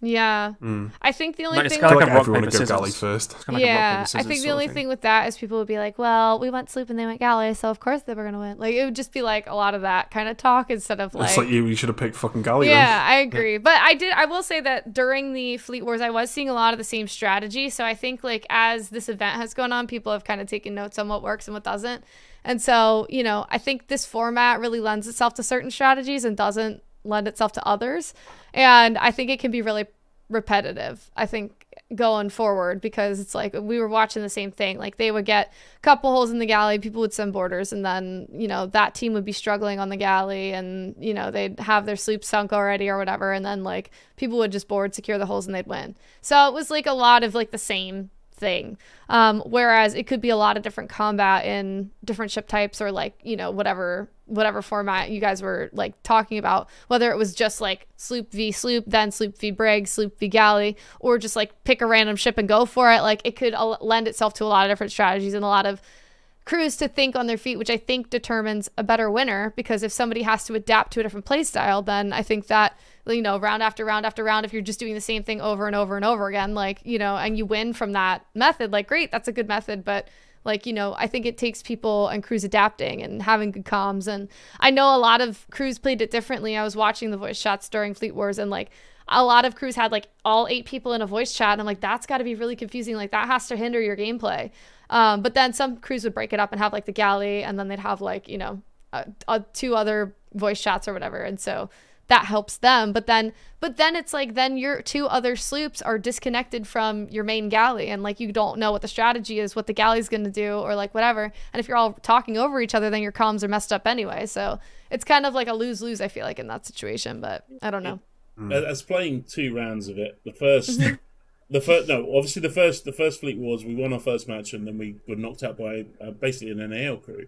And it was great. I mean, we all felt it was chaotic because of everybody being in the same voice comms. We then, this time, separated. Yeah. That worked even worse. Oh, no, So it's because we were fighting in a storm. Yeah. So the entire battle took place in a storm, and we it was just carnage. It was chaos. We needed to be in the same voice channel, even if it was chaotic. Yeah. I didn't think it was effective to work as a crew, as a fleet of 3 ships when you can't talk to each other. Right. So there needed to be. You're going to have to take a compromise, and the compromise, I'm afraid, for me personally, is all 8 have to be in the same channel, because if you're not, unless you've got some absolutely nailed down plan, and obviously we didn't practice fighting in a storm. We didn't practice, to be honest. But ultimately, I think you have to be all in that same voice channel. Otherwise, you can't talk to each other. Right. The best strat that I saw was to have all 8 in the same VC, and then have the galleon, like the 3 people in the galleon crew, mute the other 2 sloops. Yeah. And then the one person mute one on each sloop and have like a caller. Yeah. And then have one on the sloop mute everyone and only listen to his caller, and vice versa. So you have to kind of mute and listen to just the callers, which it works until the caller dies. And then the caller doesn't really know that well what's going on in the ship. Right. But it's better than just having everyone shout. Yeah. I would always just assume, like, in any combat, like, if you're on a galley, like, having the helm be, like, the captain and just tell everyone what to do. But then, again, you need someone who's on the sloops to also communicate what's going on. So, at the minimum, you have to have 3 people telling the group what's going on and communicating and stuff like that. So, I mean, if you're someone who doesn't like galley much, it could be really stressful, because like you're used to hearing maybe one person tops in your comms and on stream. So I could see that being a factor in a lot of people not playing up to par as well, because it's like, I've only ever sailed on a sloop or a brig, and now I've got 8 people talking and I don't know how to deal with this. So like that, I think that rattled some crews this time around too, was like a lot of people were just like so confused of what was going on and stuff. So I think practicing helps, but like again, there's also factors like for this past one, of course, like you can't have cursed cannonballs, but then that doesn't mean that PvE doesn't exist. So there was a crew that was really down and like was getting murdered by the other crew, and then a skelly ship rolled up and popped a ballast ball on them and sunk them with the ballast ball. So it's like, you know, that was unfortunate for that crew, because it's like, you know, you could probably argue that you could have won that fight if it wasn't for the PvE, right? But it's just, you know, it's just... That's another thing as well, and until Rare can fully support these kind of things while having, like, more control over custom servers where you can control the supplies on their ship, their spawn points, their, you know, respawn points, the spawning of Megs, Krakens, and the Storm, and, you know, skelly ships, like, it's still gonna be Sea of Thieves. It's not gonna be an event. Yeah. But it's unfortunate for events, because then it's like that plays a role. So you have to be mindful of that. But the one thing I do agree with them doing was like, again, when the arena was taken out, I was like, the people I think the most for were for people in NAL that created a community around it. And it's like, I'm glad that Rare made an effort to like make sure that they were okay and like, you know, provide them tools to like keep moving forward and keep doing what they're doing. But at the same time, it's just really, it's got to be stressful, because it's like now they have to figure out new game modes, they have to figure out new styles and stuff like that. But I think they're such a strong community that they are going to forge on and be fine. But I think it was good that Rare at least acknowledged the existence of NAL and like is going to continue to support them moving forward. So that's at least a good thing. Yeah, they did one good thing with that, but then they did another bad thing with the good boy. I know. Oh my god. That was a whole mess. Have you heard that people are starting to get it that hit 50 after the announcement? If you hit 50 after the initial announcement during that 2-week period where it was still they're getting the good boy set as well. Oh man, it's really funny because I remember when the announcement was made, I was so excited because I had hit 50 in Sea Dogs, and I didn't expect to have hit 50 because I only did open crew in arena, but I had only done open crew in arena for a while, like since I had been streaming. And so I didn't like, I knew that I had hit 50, and then I like had to double check because I was like, did I actually hit 50? But when they announced the Good Boy set, I had it. But I remember a lot of people being like, wow, I didn't hit it, and like being really upset because I think they honestly should have given people like a week at max to like get to 50, or like at least 2 or 3 days. But they literally were like, gave nobody any notice. And so I think a lot of people were upset about that. But it wasn't meant to. I feel like it wasn't meant to be something that was grinded for, though. Right. I feel like it was something that was meant to be to reward the people who had already done it, not expecting something. And this is the thing, is because the Sea of Thieves community is so needy and entitled. I think that was... Like that's probably the nicest way I can fucking put it, because it is. As soon as they get given something free, they'll cry for something else. And I feel like that was like... I think the partners getting it was the massive nail in the coffin for Rez, like, statement on the arena. Well, and it was hard. Oh, sorry. It was hard because there were people that I think we all, like what I did on my stream was like the day they made that announcement, I had no idea what the announcement was going to be. I watched it live on stream and I reacted to it live on stream. So people in my chat that day knew that I had level 50 and that I was going to get the Good Boy set, just like I knew. But I know other streamers probably reacted to that on their stream saying like, oh, wow, I wish I grinded more arena. Now I'm not going to get the set. And then they had the set, right? So little bit of controversy there made them look bad when they didn't know that that was going to happen. Like, they didn't know that that was going to be added. They didn't know that they were going to get that set. And a lot of people were like, I don't want to have the set because not only does my community know now that I don't have it, or that I didn't like get the level for it, but I feel bad having something that other people worked really hard for. So, you know, I think in that moment, it kind of showed a lot of us in the partner program, like people who were really like wanted to do things the right way. But I didn't really get involved with that because I had gotten it because I got to level 50. So I wasn't sitting there like having to make that decision, but I can assume that it was really hard for the partners that probably were like bitching about not getting to level 50 and then having it, and their community being like, wow, like partner perks, like LOL hashtag partner or whatever. Like people probably made a big fuss about it. But, you know, I feel bad for those people that had to go through that experience and not like they didn't ask for that, you know? Yeah. So there's 3 sides to that whole like situation though, because it was like you've got the people who were like Beardygeddon, who was there like, I didn't get 50 and I'm gonna rock it anyway, fuck you guys, because he literally did not obviously not that ad-libbed a little bit, not exactly, but that was essentially what that was the message behind it. Essentially it's like, I'm gonna flex it, I don't give a fuck. I remember him saying to LD, I was like, are you mad that I've got it? And LD was like, well, I'm not mad, but I'm pretty sure other people will be. And he's like, yeah, I know. Right. Yeah, I know. And he's like, I'm gonna fucking flex it anyway, it doesn't matter. And then there's some other people who I think the people how do I word this without getting myself in trouble? There were some people who asked to get it removed from their account just for the look of it. Right. Not naming any names, but like, yeah, there was a couple of partners who were just like, oh no, I don't want it on my account because like it's like no. I mean, I know that you bullshit and I know what you're like. A lot of them are public knowledge anyway because they put it on Twitter. You know, to get that. Yeah, but like, no, it's not. That's not the point. I'm just not calling anybody out for doing that exact thing because there's like 3 people. I could just be like bang, bang, bang, and they all don't like me anyway. So. And then there's the third kind where obviously like people who genuinely was like, you know, got to 50 like me and you, and then there was the people who genuinely did ask to get it removed, to genuinely have it removed because they're like, I don't deserve this, whatever. Right. But then you've got the people like, unfortunately, Azuki shot herself in the foot and turned around and was like, oh, I don't have it. And everyone's like, no, all the partners got it. And she's like, no, I didn't get it. And then she's scrolling through her ship fucking cosmetics and boom, there's the Good Boy ship set right there, and it's like, you should have been upfront about it. Like there is that possibility, you know, you could claim naivety and be like, oh no, I didn't know I was getting it until a certain point. But there's still that whole like thing, you should have just been like upfront and been like, no, I did get it, it's because I'm a partner. I'm going to keep it because of XYZ reasons, or I'm going to get rid of it because of XYZ reasons. And that just like, I don't think anything came of that, and I don't think like many people noticed, so I apologize if I brought attention to that. Azuki, I love you.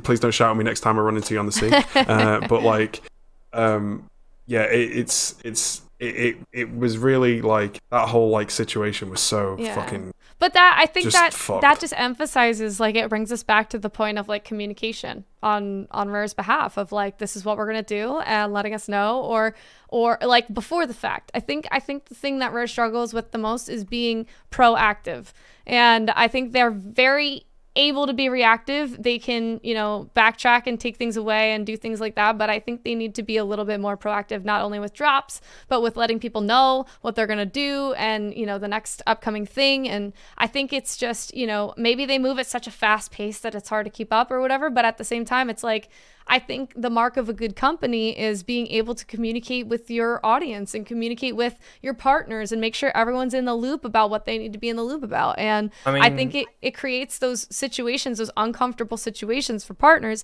when they do something, and then we have to notice it and react to it live when we weren't in the loop about it. It just makes it look like you know, there wasn't that communication there, and 9 times out of 10 maybe there wasn't. But it's just really sad because, again, like, we have to be in the front lines and take the criticisms and everything that about things that maybe we didn't even like know that were gonna happen, you know. And we have to do damage control sometimes when that's not necessarily what we signed up to do, you know. But that's part of being a partner, I guess. I mean, if Sea of Thieves turned around and said, we're giving the Good Boys set to everyone who reached 50 before this announcement and our Sea of Thieves partners, you can't argue it. You can't argue it because Rare said that. Yeah. But because they were like, we're going to give it to everyone who hit 50 before the announcement and slyly give it to all our partners. Yeah. It's like, well, if you had just said that, we can't argue it. But because you're doing it slyly and trying to hide it, it's going to come up and people are going to be like, well, why are you doing this? Right. And they did give us an explanation when they told us that they were giving it to us. They did give us an explanation of why they gave it to us, and it was just essentially along the lines of, we want to reward you guys for your dedication that's what Drew was to the saying. game. That's what Drew was saying on Twitter. And I totally understand that. Right. But it was dedication to Arena. Yeah. Adventure and Arena are two completely different kettle of fish, and I don't if they wanted to reward your regardless of being dedication, a they partner could have or just not. given you partner sales. Yeah, right. Exactly. They could have given us partner sales. Oh, fuck it, give us the rare staff sales. Right. Just like something. It could have been like anything, but it's, you know, something different. Or because I think the whole way that they did the whole ship sets in general was dumb, in my opinion. I feel like, obviously, and people will argue, you know, I feel like if you hit level 5, you get the Lucky Rover. Yeah. If you hit level 10, 10, then you get the Lucky Rover and the Hungering Scout, or whatever, the Azure Scout. And then if you hit level fucking 20, then you boom, and it goes up like that. Yeah. And then obviously people will be like, oh yeah, but I wanted the red one, that's my favorite. But they could have also done it where like Larena's selling them. So if you hit level 10, you can buy 1. If you hit level 20, you can buy 2. If you hit level 3, you can buy 3. If you hit level 4, you can, like 40, you can buy 4. If you hit level 50, you can buy 5, and you just get the Good Boy ship set given to you. I think that would have been a better way to have done that as a whole. But then the whole, like, even, like you said, if they just came out on Twitter or in Discord and was like, hey, we're giving everybody the Good Boy ship set who hit Arena by this date and the partners for their dedication to Arena and the game, like, even then I feel like whatever reason was put down, you'd have that people being like, oh well, I'm dedicated to the game, and blah blah blah, and it's that whole like fucking thing. But yeah, I think Rare needs to be like you said, they're not very good at being proactive. They need to they're very good at reacting to things, and like, as you saw with the, like, I didn't even know that new beard was in the game, and it was gone before I even knew.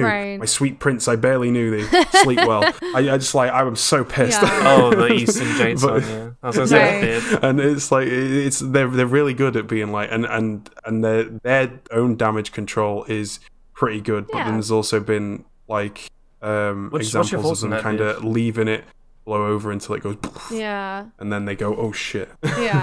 I do think, though, there was something to be said, because I think as a streamer, like, I think I realized right away, like, the whole sniping thing and spawn camping thing, all that stuff, like, that we're seeing in Adventure now, like, I think a lot of streamers didn't play Arena a lot or stream Arena a lot because they realized that would put them at risk for a lot of those toxic moments. And so I think it was, like, as a streamer who did arena, like knowing that you put yourself through that and did arena anyway, knowing that like people could find you and like snipe you and spawn camp you and stuff like that, and it was way more prevalent in arena, and especially if you were streaming it, then, you know, I think it was fair that you got a reward for hitting level 50, knowing that like a lot of people probably streamed it, or even if you didn't, but like I think for me personally, like I remember doing open crew arena, like the whole time that I was doing Sea Dogs was live on stream. So like the fact that I put up with stream sniping and spawn camping and all that stuff, I feel like it was deserved that I got like a set that maybe not everybody got. And I know that there's some partners that were like, yeah, I don't deserve this. Like I didn't stream, or I didn't do arena, I didn't get to level 50, like whatever.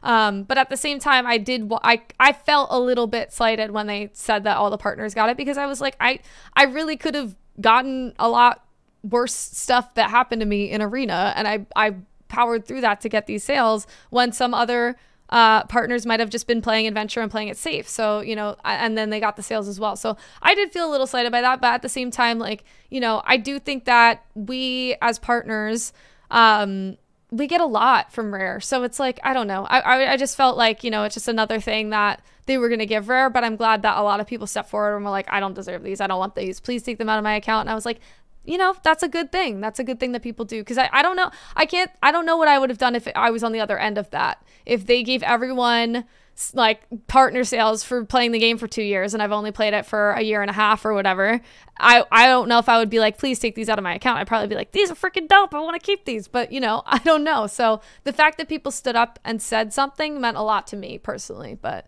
I know it could be taken a lot of different ways too, so I don't know. Yeah, I remember having like a little run-in with Drew, Let's Drew this on Twitter about the good boy, and he was like, well, those who got to level 50 in arena and played arena weren't doing it for the good boy, so they can't be that upset. And I turned around and I said, well, those who are Sea of Thieves partner that streamed and reached Sea of Thieves partner weren't doing it for the good boy, so they can't be upset. And he couldn't respond to that because I used his own logic against him. And it's like you can't say that I got partner because of the good, like for the good boy, because you can't say that you got to level 50 for the good boy, because no one knew that we were going to get the good boy. Right. So to use that logic and be like, well, you didn't actually grind for the good boy. It's like, because we grinded because we enjoyed arena, we loved the game mode, and we're sad to see it go. Right. And get LSD and TSD and shit. Yeah.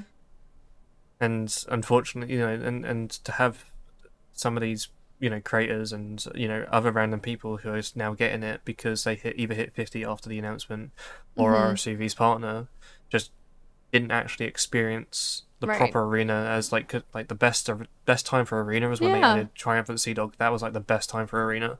I remember the first, like, I always remember this game, and when Triumphant Sea Dog was just added a week later, I remember getting into a game with Triumphant Sea Dogs, Legendary Sea Dogs, and these were like the first like EU group, and there was like 12 of them, and then my crew, and we came second, and it was like, these are all Triumphant Sea Dogs, these are all Legendary Sea Dogs, and like this is so big because they are, you know, grinding in arena. Yeah. Obviously, it doesn't mean anything now because, you know, PvP doesn't mean shit. This is back before, like, you know, I think this is back before fucking fire bombs and blunder bombs, I'm guessing. Oh wow. So yeah, probably.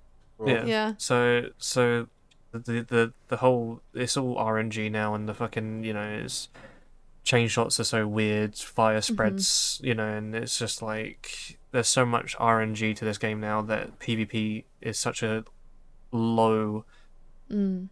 It's like on like a circle of like the chart of things that's in this game. PvP is like probably the lowest thing that actually happens. You have to actively seek it out, and then that person also has to be willing to PvP. Right. So yeah. But I can also see why people in the PvP community can feel slighted, because again, people got the good boy set, and then like even with the Athena weapons, like with LSD stuff too, like I can't even tell you what my chat looked like when they released the Athena weapons, because everyone was like, oh my god, like I worked so hard for these weapons, for LSD, for TSD, all that stuff, and now it's the same thing, but it's a recolor. It's just reskin. Yeah. Well, the Athena stuff was already reskin, but like the stuff with the good boy, like that caused, in my opinion, they missed because of all the controversy behind that, the Athena 20, when they obviously before they announced the cap going up and stuff like that, and this is the thing that confuses me, because Athena 20 and getting Athena 20, in my opinion, is just as hard of a grind than getting 50 was in arena. This is for me personally, anyway, right? Because I did a lot of my stuff solo sloop in arena. Like I'd spend there, I'd sit there and like, you know, I couldn't sleep at like 2-3 o'clock in the morning. I'd sit there and do like 4 games of arena and just to keep that ticking up like every single day. But with that, they obviously gave the good boy out, and then once they announced like, okay, there's 30,000 pirate legends that are level 20 in Athena, right? They should have. Not could have, should have been given something to acknowledge. That. But because of the good boy stuff, I feel like that didn't happen. And then they've also kind of fucking done a U-turn again on it with the new adventure, because obviously they brought out the Shrouded Ghost. Now, to show people, it's like everyone's like, I killed the Shrouded Ghost because it was the adventure. But what did they do? They went to the people who've already killed the Shrouded Ghost, and now people who will kill the Shrouded Ghost, and they now get the Shrouded Ghost figurehead. And it's just, they're like, I really think, out of killing the Shrouded Ghost, which is a completely RNG-based Meg fight, I've killed countless Megs. You can check my commendations. I've killed many of a big fish.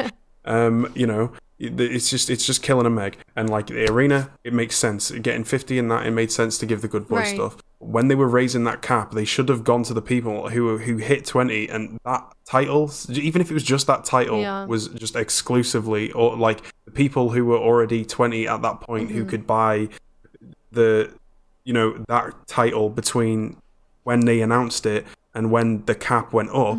That title changed afterwards. They could have changed that title afterwards, so the people who already originally have it have an original title, which is whatever the fuck they had it as, and then they can go again and buy the new title as well, which will be the thing. Or again, like, give them something to acknowledge the fact that because out of 1 million pirate legends, 10 million players, fucking 30,000 people, that's something that. One, that's a really bad fucking number. That is a really bad number. Two, that's a very small, very dedicated part of the community that has been completely overlooked. And Goss made the funny joke about like, well, it's only 2% of the community. You might as well just get rid of Athena then, because that's what they did to Arena. Yeah, that's the thing. Like, level 30. Like level 30 Athena is only catered towards those 30,000 people who are level 20 in Athena. That's literally who it's catered for. Yeah, but what do they have for the people that spent their life in an arena? And we spoke about this in the last episode, but I think they saw that number of 30,000 people and they were like, shit. Pirate Legend Week, you can sell literally fucking anything to Athena to level you up, and it's quadruple.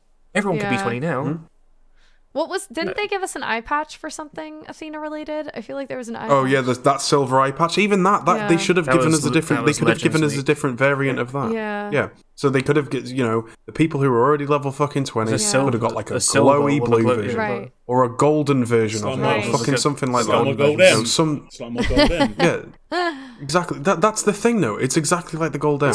Like loads of people are running around rocking the fucking normal M. There's a ton of people rocking around with the little one on their fucking eye patch, and there's a ton of people. Well, obviously less people, but there's a few people rocking around with the fucking Golden M. It's an exact same situation that could have been like that, and it's the same with like the tankards for Grogmanay. Like if you did last Grogmanay, you have a tick like on before it. the one that's just gone, you've got the extra tick on it and shit like that. So it's stuff like that.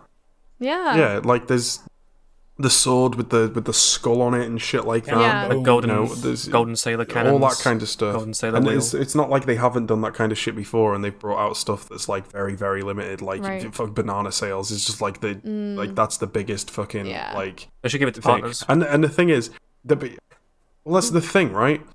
I think that partners would be a lot less fucking needy as well, and a lot less like entitled. Like this is the best way to say it, because like some people like genuinely are just like super entitled about it.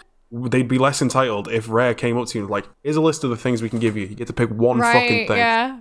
Don't give you the fuck the Obsidian chipset. If you don't fucking want it, fuck it. Doesn't matter because they drop it every now and again. But the only thing that you can actively give away out of that chipset is the capstan. They come up to you and say, "Do you want the Twitch monkey? You can fucking have it. You want the banana cells? You can fucking have it. You want this? You can fucking have it. But you only get one." And you can go up to them and it's like, "Hey, cool. I want the Wailing Barnacle sniper." And they're like, "Cool, it's yours. Fuck it, have it. Doesn't matter." Exactly. You know, if it was just that one thing, it would solve a load of fucking shit. And then it would also, you know, but then again, with like talking about like kind of reviving the game and game modes and stuff, if they were to bring out little things, even if it was just like for one day this month, you can do XYZ thing and you can get the Wailing Barnacle sniper rifle. Right. People would lose their fucking shit. Yeah. And then next week, for this one day, you can get this. You can get the mercenary blunderbuss. People would lose their fucking shit. But then everyone that worked for that would be super pissed. It'd be like everyone that had it originally would be like, no. Because it's only time limited to one day. They've done this before. And if you look at the things that you've actually had to pay money for, like with the first 2 seasons, there's a lot of things that were in those passes. The Shrouded Ghost Hunter costume, the Shrouded Ghost Hunter Blunderbuss. I already had the Crunch set. There's a lot of shit that were in that. It was in that, which people had already bought, didn't get a refund off it after they bought the Plunder Pass, and basically it's like, okay, cool, I bought the Plunder Pass. Why the fuck did I buy the Plunder Pass? Because I already had everything that was already in there. Right. So it was. I think honestly, like they could, like we were saying with the Fortnite stuff, like they could bring all that stuff back in like a store, like it was time limited, like it's 24 hours. You have to buy it or you don't ever see it again. And it's like they just 10 recycle times stuff. the value in doubloons. So like if it was like 100 doubloons, it's now like 1,000 doubloons to buy this. Right. And they could scale it based on rarity and stuff like that. But I mean but then again, you'd have to be very careful about what you put in that store. You couldn't put like, I don't know, like the day one eye patch, obviously. Yeah, but I think the people... No, there's certain things that wouldn't be like you know, obviously like 6-pack capstans, ferrymans wouldn't be able to go in there. Right. You know, like the Midnight Blunderbuss wouldn't be able to go in there. Shit like that. But like, you know, old things that were in the game that people... Because this is the thing. People can complain about it as much as they want. Yeah, you were playing the game back then. That's really fucking cool. But these things are still in the game. Right. And the commendations that are tied to some of these things are also still in the game. But you just can't get it anymore, and like for one reason or another, like how I see it, there was no reason for them to remove half of the mercenary set because half of it's still in the fucking shot. You can buy the whole outfit, you can buy the pistol, but you can't buy the fucking blunderbuss and the sniper. And then with the Wailing Barnacle stuff, you can buy like the pants, the boots, the belt, the hat. But you can't, and the hook and the peg leg, but you can't buy the jacket, or any of the weapons. It just doesn't. But you can buy its equipment. It doesn't make sense that they've just removed these little fucking pieces. So it makes sense that they could bring that back as a time limited thing. Like maybe they took it out and then they had another event in mind to like bring it back, which just never came around. But there's like no one can genuinely. Like, obviously, people are going to complain. Everyone's going to complain all the time. But I feel like no one could actually genuinely complain about that kind of stuff if it was just, like one day and it was just like, this is coming to the black market. Because that's essentially what I thought the black market was. Because when I first started playing the game, I thought the black market was like, oh shit, that's going to change. Right. Like, I come in, there's the Wild Rose stuff on. And then, like, I go away, come back next week, and it's the Fearless Bone Crusher stuff kind of thing. That's how I thought that the black market worked. And then I just realized that it's just all fucking there. And then I missed out on stuff when they took it away and I'm now angry. I think that's what Sea of Thieves is kind of going into. Like with the time limit stuff, they're being very careful with it. They're not doing it to the extreme that it used to be, where it was the whole Wailing Barnacle ship set, it was the whole Fearless Bone Crusher like tattoos and it was the shark from the Megalodon. Now it's like you know, like the Merrick's wife as a fucking figurehead, and like who cares? Who honestly cares if they give that back out, because it looks like shit. No one's running that anymore, and no one will run that because it doesn't go well with anything. Challenge accepted. But like the problem is that all the old stuff, like I said, the Wailing Barnacle and the Fearless, they are so unique and they are so sought after. In comparison to the shit that they're giving out now, and I think they're doing that because eventually they may give this new stuff back out, and no one will bat an eye because they don't give two shits because it's not that good. Now they're also starting to obviously give out like counterparts. So like obviously the Wayne Barnacle, you have the Silent Barnacle. With there was another one. I mean, with the Mercenary, they have the Aristocrat. Yeah. So and the Black Dog. and, Eastern Jade sets, a reskin Ashen Dragon set. Well, this is the thing. A lot of the rewards that they've been given on the Plunder Pass as well, like, has been reskinned. Yeah, like they've took pieces of sets and they've reskinned it. So there was like a the Kraken skull. It's now brown. There was that one. There was they gave there was an emerald ocean crawler sword. There was a night. There was like a parrot sword, which was like the gold whale and barnacle cannons. There was like a parrot sword, which was like looked like it had some sort of like ashen situation going on with it and stuff like that. And I'm sitting there being like, "Where's the rest of the set? Right. Like the Ocean Hunter jacket looks sick. Where's the rest of the fucking set? Yeah. Like, what are you doing to me? Yeah. There's no weapons for it. There's no nothing." But then they bring out fucking 3 other hunter sets. Yeah. And I'm sitting there being like, "Dude, you already put that jacket in. Just finish the rest of the work, my guy." Yeah. Yeah, it's a lot. I feel like there needs to be, like, since cosmetics are such a big part of this game, I think they need to have a way, like, if they added a way for people to get the older stuff in a way that was, like, actually genuine and not, like, we're just gonna reskin it and put it in this next set of drops or whatever. Like, if there was a genuine way for people to get it for, like, one day and one day only or whatever, like, that would bring so many people back to the game that might have missed it in the beginning. Like, if you have people that missed a bunch of stuff in the first year, 2 years, whatever, because I know a lot of people started playing this game and then took a big old break and then came back. And so like in that time that all these players took a break, there were things happening. There were cosmetics, there were sets dropped. So like if they gave people, you know, whether it was a purchasable set or like a commendation or whatever it was, like if they gave people the opportunity to somehow acquire it, I feel like a lot of people would come back and be like, wow, I can actually get all this stuff. Like maybe I can, like, you know, grind to get everything in the game. Like not everything, obviously there's some things that can't happen, but I feel like it would reignite a certain population of the game that, you know, might have felt like they missed a lot and don't feel like they'll ever get it, so it's not worth playing the game anymore. But I mean, like me, like I played the game for a year and a half. Like there's so much stuff that I missed, and if I had the opportunity to get that stuff, I'd be like, oh my god, I'm playing this every day so I could get everything, and I have to at least sign in even on Saturdays and Sundays, which I don't play on Saturdays and Sundays because I need to see what's in the store. I need to see, like, it would be awesome. It would bring a lot of buzz, but you know, they also would be walking on eggshells for certain items, which I get too, which would be, you know, something they'd have to deal with. They could even do it like something like where they tie like the hardest accommodations to, so say for instance, the one where it's like grade 5 for selling Sorrow's chests. Yeah. And now you can buy the Whale and Barnacle blunderbuss. Right. Or like grade 5 for killing 50 hungering fucking megalodons. And then, you know, you get something else like tying the hardest or like the grade 5 variants of these. It also means that now people start killing megalodons. It also means that people start looking for Sorrow's chests, like what happened with the barnacle chests. Everyone went fucking crazy for barnacle chests when they added the silent barnacle. There was guides made on how to fucking farm barnacle chests, and it was literally just a video being like, look for shipwrecks and kill fleets. There you go, thank you, bye. Every guide. Stretch that out for 10 minutes, Find you fucker. shipwrecks. Every single guide. Stretch that shit out for fucking 10 minutes for that sexy ad revenue, why don't you? Fuck all to tell you. Oh my god. Shipwrecks and hunt for skelly sloops. Yep. Yeah, literally. Like how I did it, I was literally, it's like everyone was like, how do I go for barnacles? It's like, hop server, look for a Reaper's chest, go to that ship, hope for the best.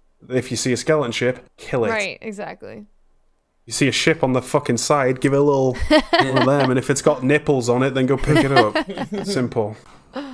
Oh man. Alright. Well, I guess that kind of wraps up the episode. It's been what, nearly 3 hours. Before we finish, I need to ask Katie one thing. Yeah, what's up? Katie, do you have your headset on top of your hair right now? Yeah, I do. Okay, do you, when you normally game and you're not like doing it for camera and stuff, do you usually have your headphones like that over your hair? Yeah. I mean, my hair's under my headset. Well, because this is the thing, right? So the majority of girls, when they're obviously the streaming, they're trying to give it the cutesy whatever, and they give it that. That's exactly what I wanted. That's exactly what I was going to ask you to do. Because no girls ever fucking sit there with their headsets and they brush all their hair back and sit with it like that. I just think it's comfortable for me. But this, because I have thick hair. So for me, like this is just uncomfortable for like the back of my head. I don't know why. But I like if you have really thin hair, maybe that would work. But for me, like pushing all my hair to the back, it just like pulls on the front of my head. Then I guess you do it. No. Yeah, I mean, this really affects me. Can I just say can I just say one positive thing to wrap up with though? Yeah. It just looks, going back to what we were talking to right at the start about diversity, is while we've been talking, I just obviously just got Twitch on in the background. Cotton and Cream, as part of the Asian Pacific Islands heritage thing, she's on the front page again. She's been sat on 4,000 to 4,500 viewers. That's awesome. The whole time. She's been on the front page for like playing Sea of Thieves, and just shows what the art of the possible is. If you get the right promotion, if we can get people front and center. So 4,500 people watching Sea of Thieves who normally wouldn't be. Yeah. Watch someone who's not even a partner as well. Yeah, I really, really hope that she's not blacklisted from the partnership program due to Mick being Mixel's other half. Yeah, because that's just wrong. That'll spark a whole new controversy if that gets out. She should be everything they're looking for. Everything they're looking for. 100%. Right. Absolutely. Literally. Before we go off, all boxes apart from the beard. Oh, give her time. Give her time. Yeah. Maybe she'll catch up. Anyway, thanks, Katie. It's been great. Do you want to plug your socials?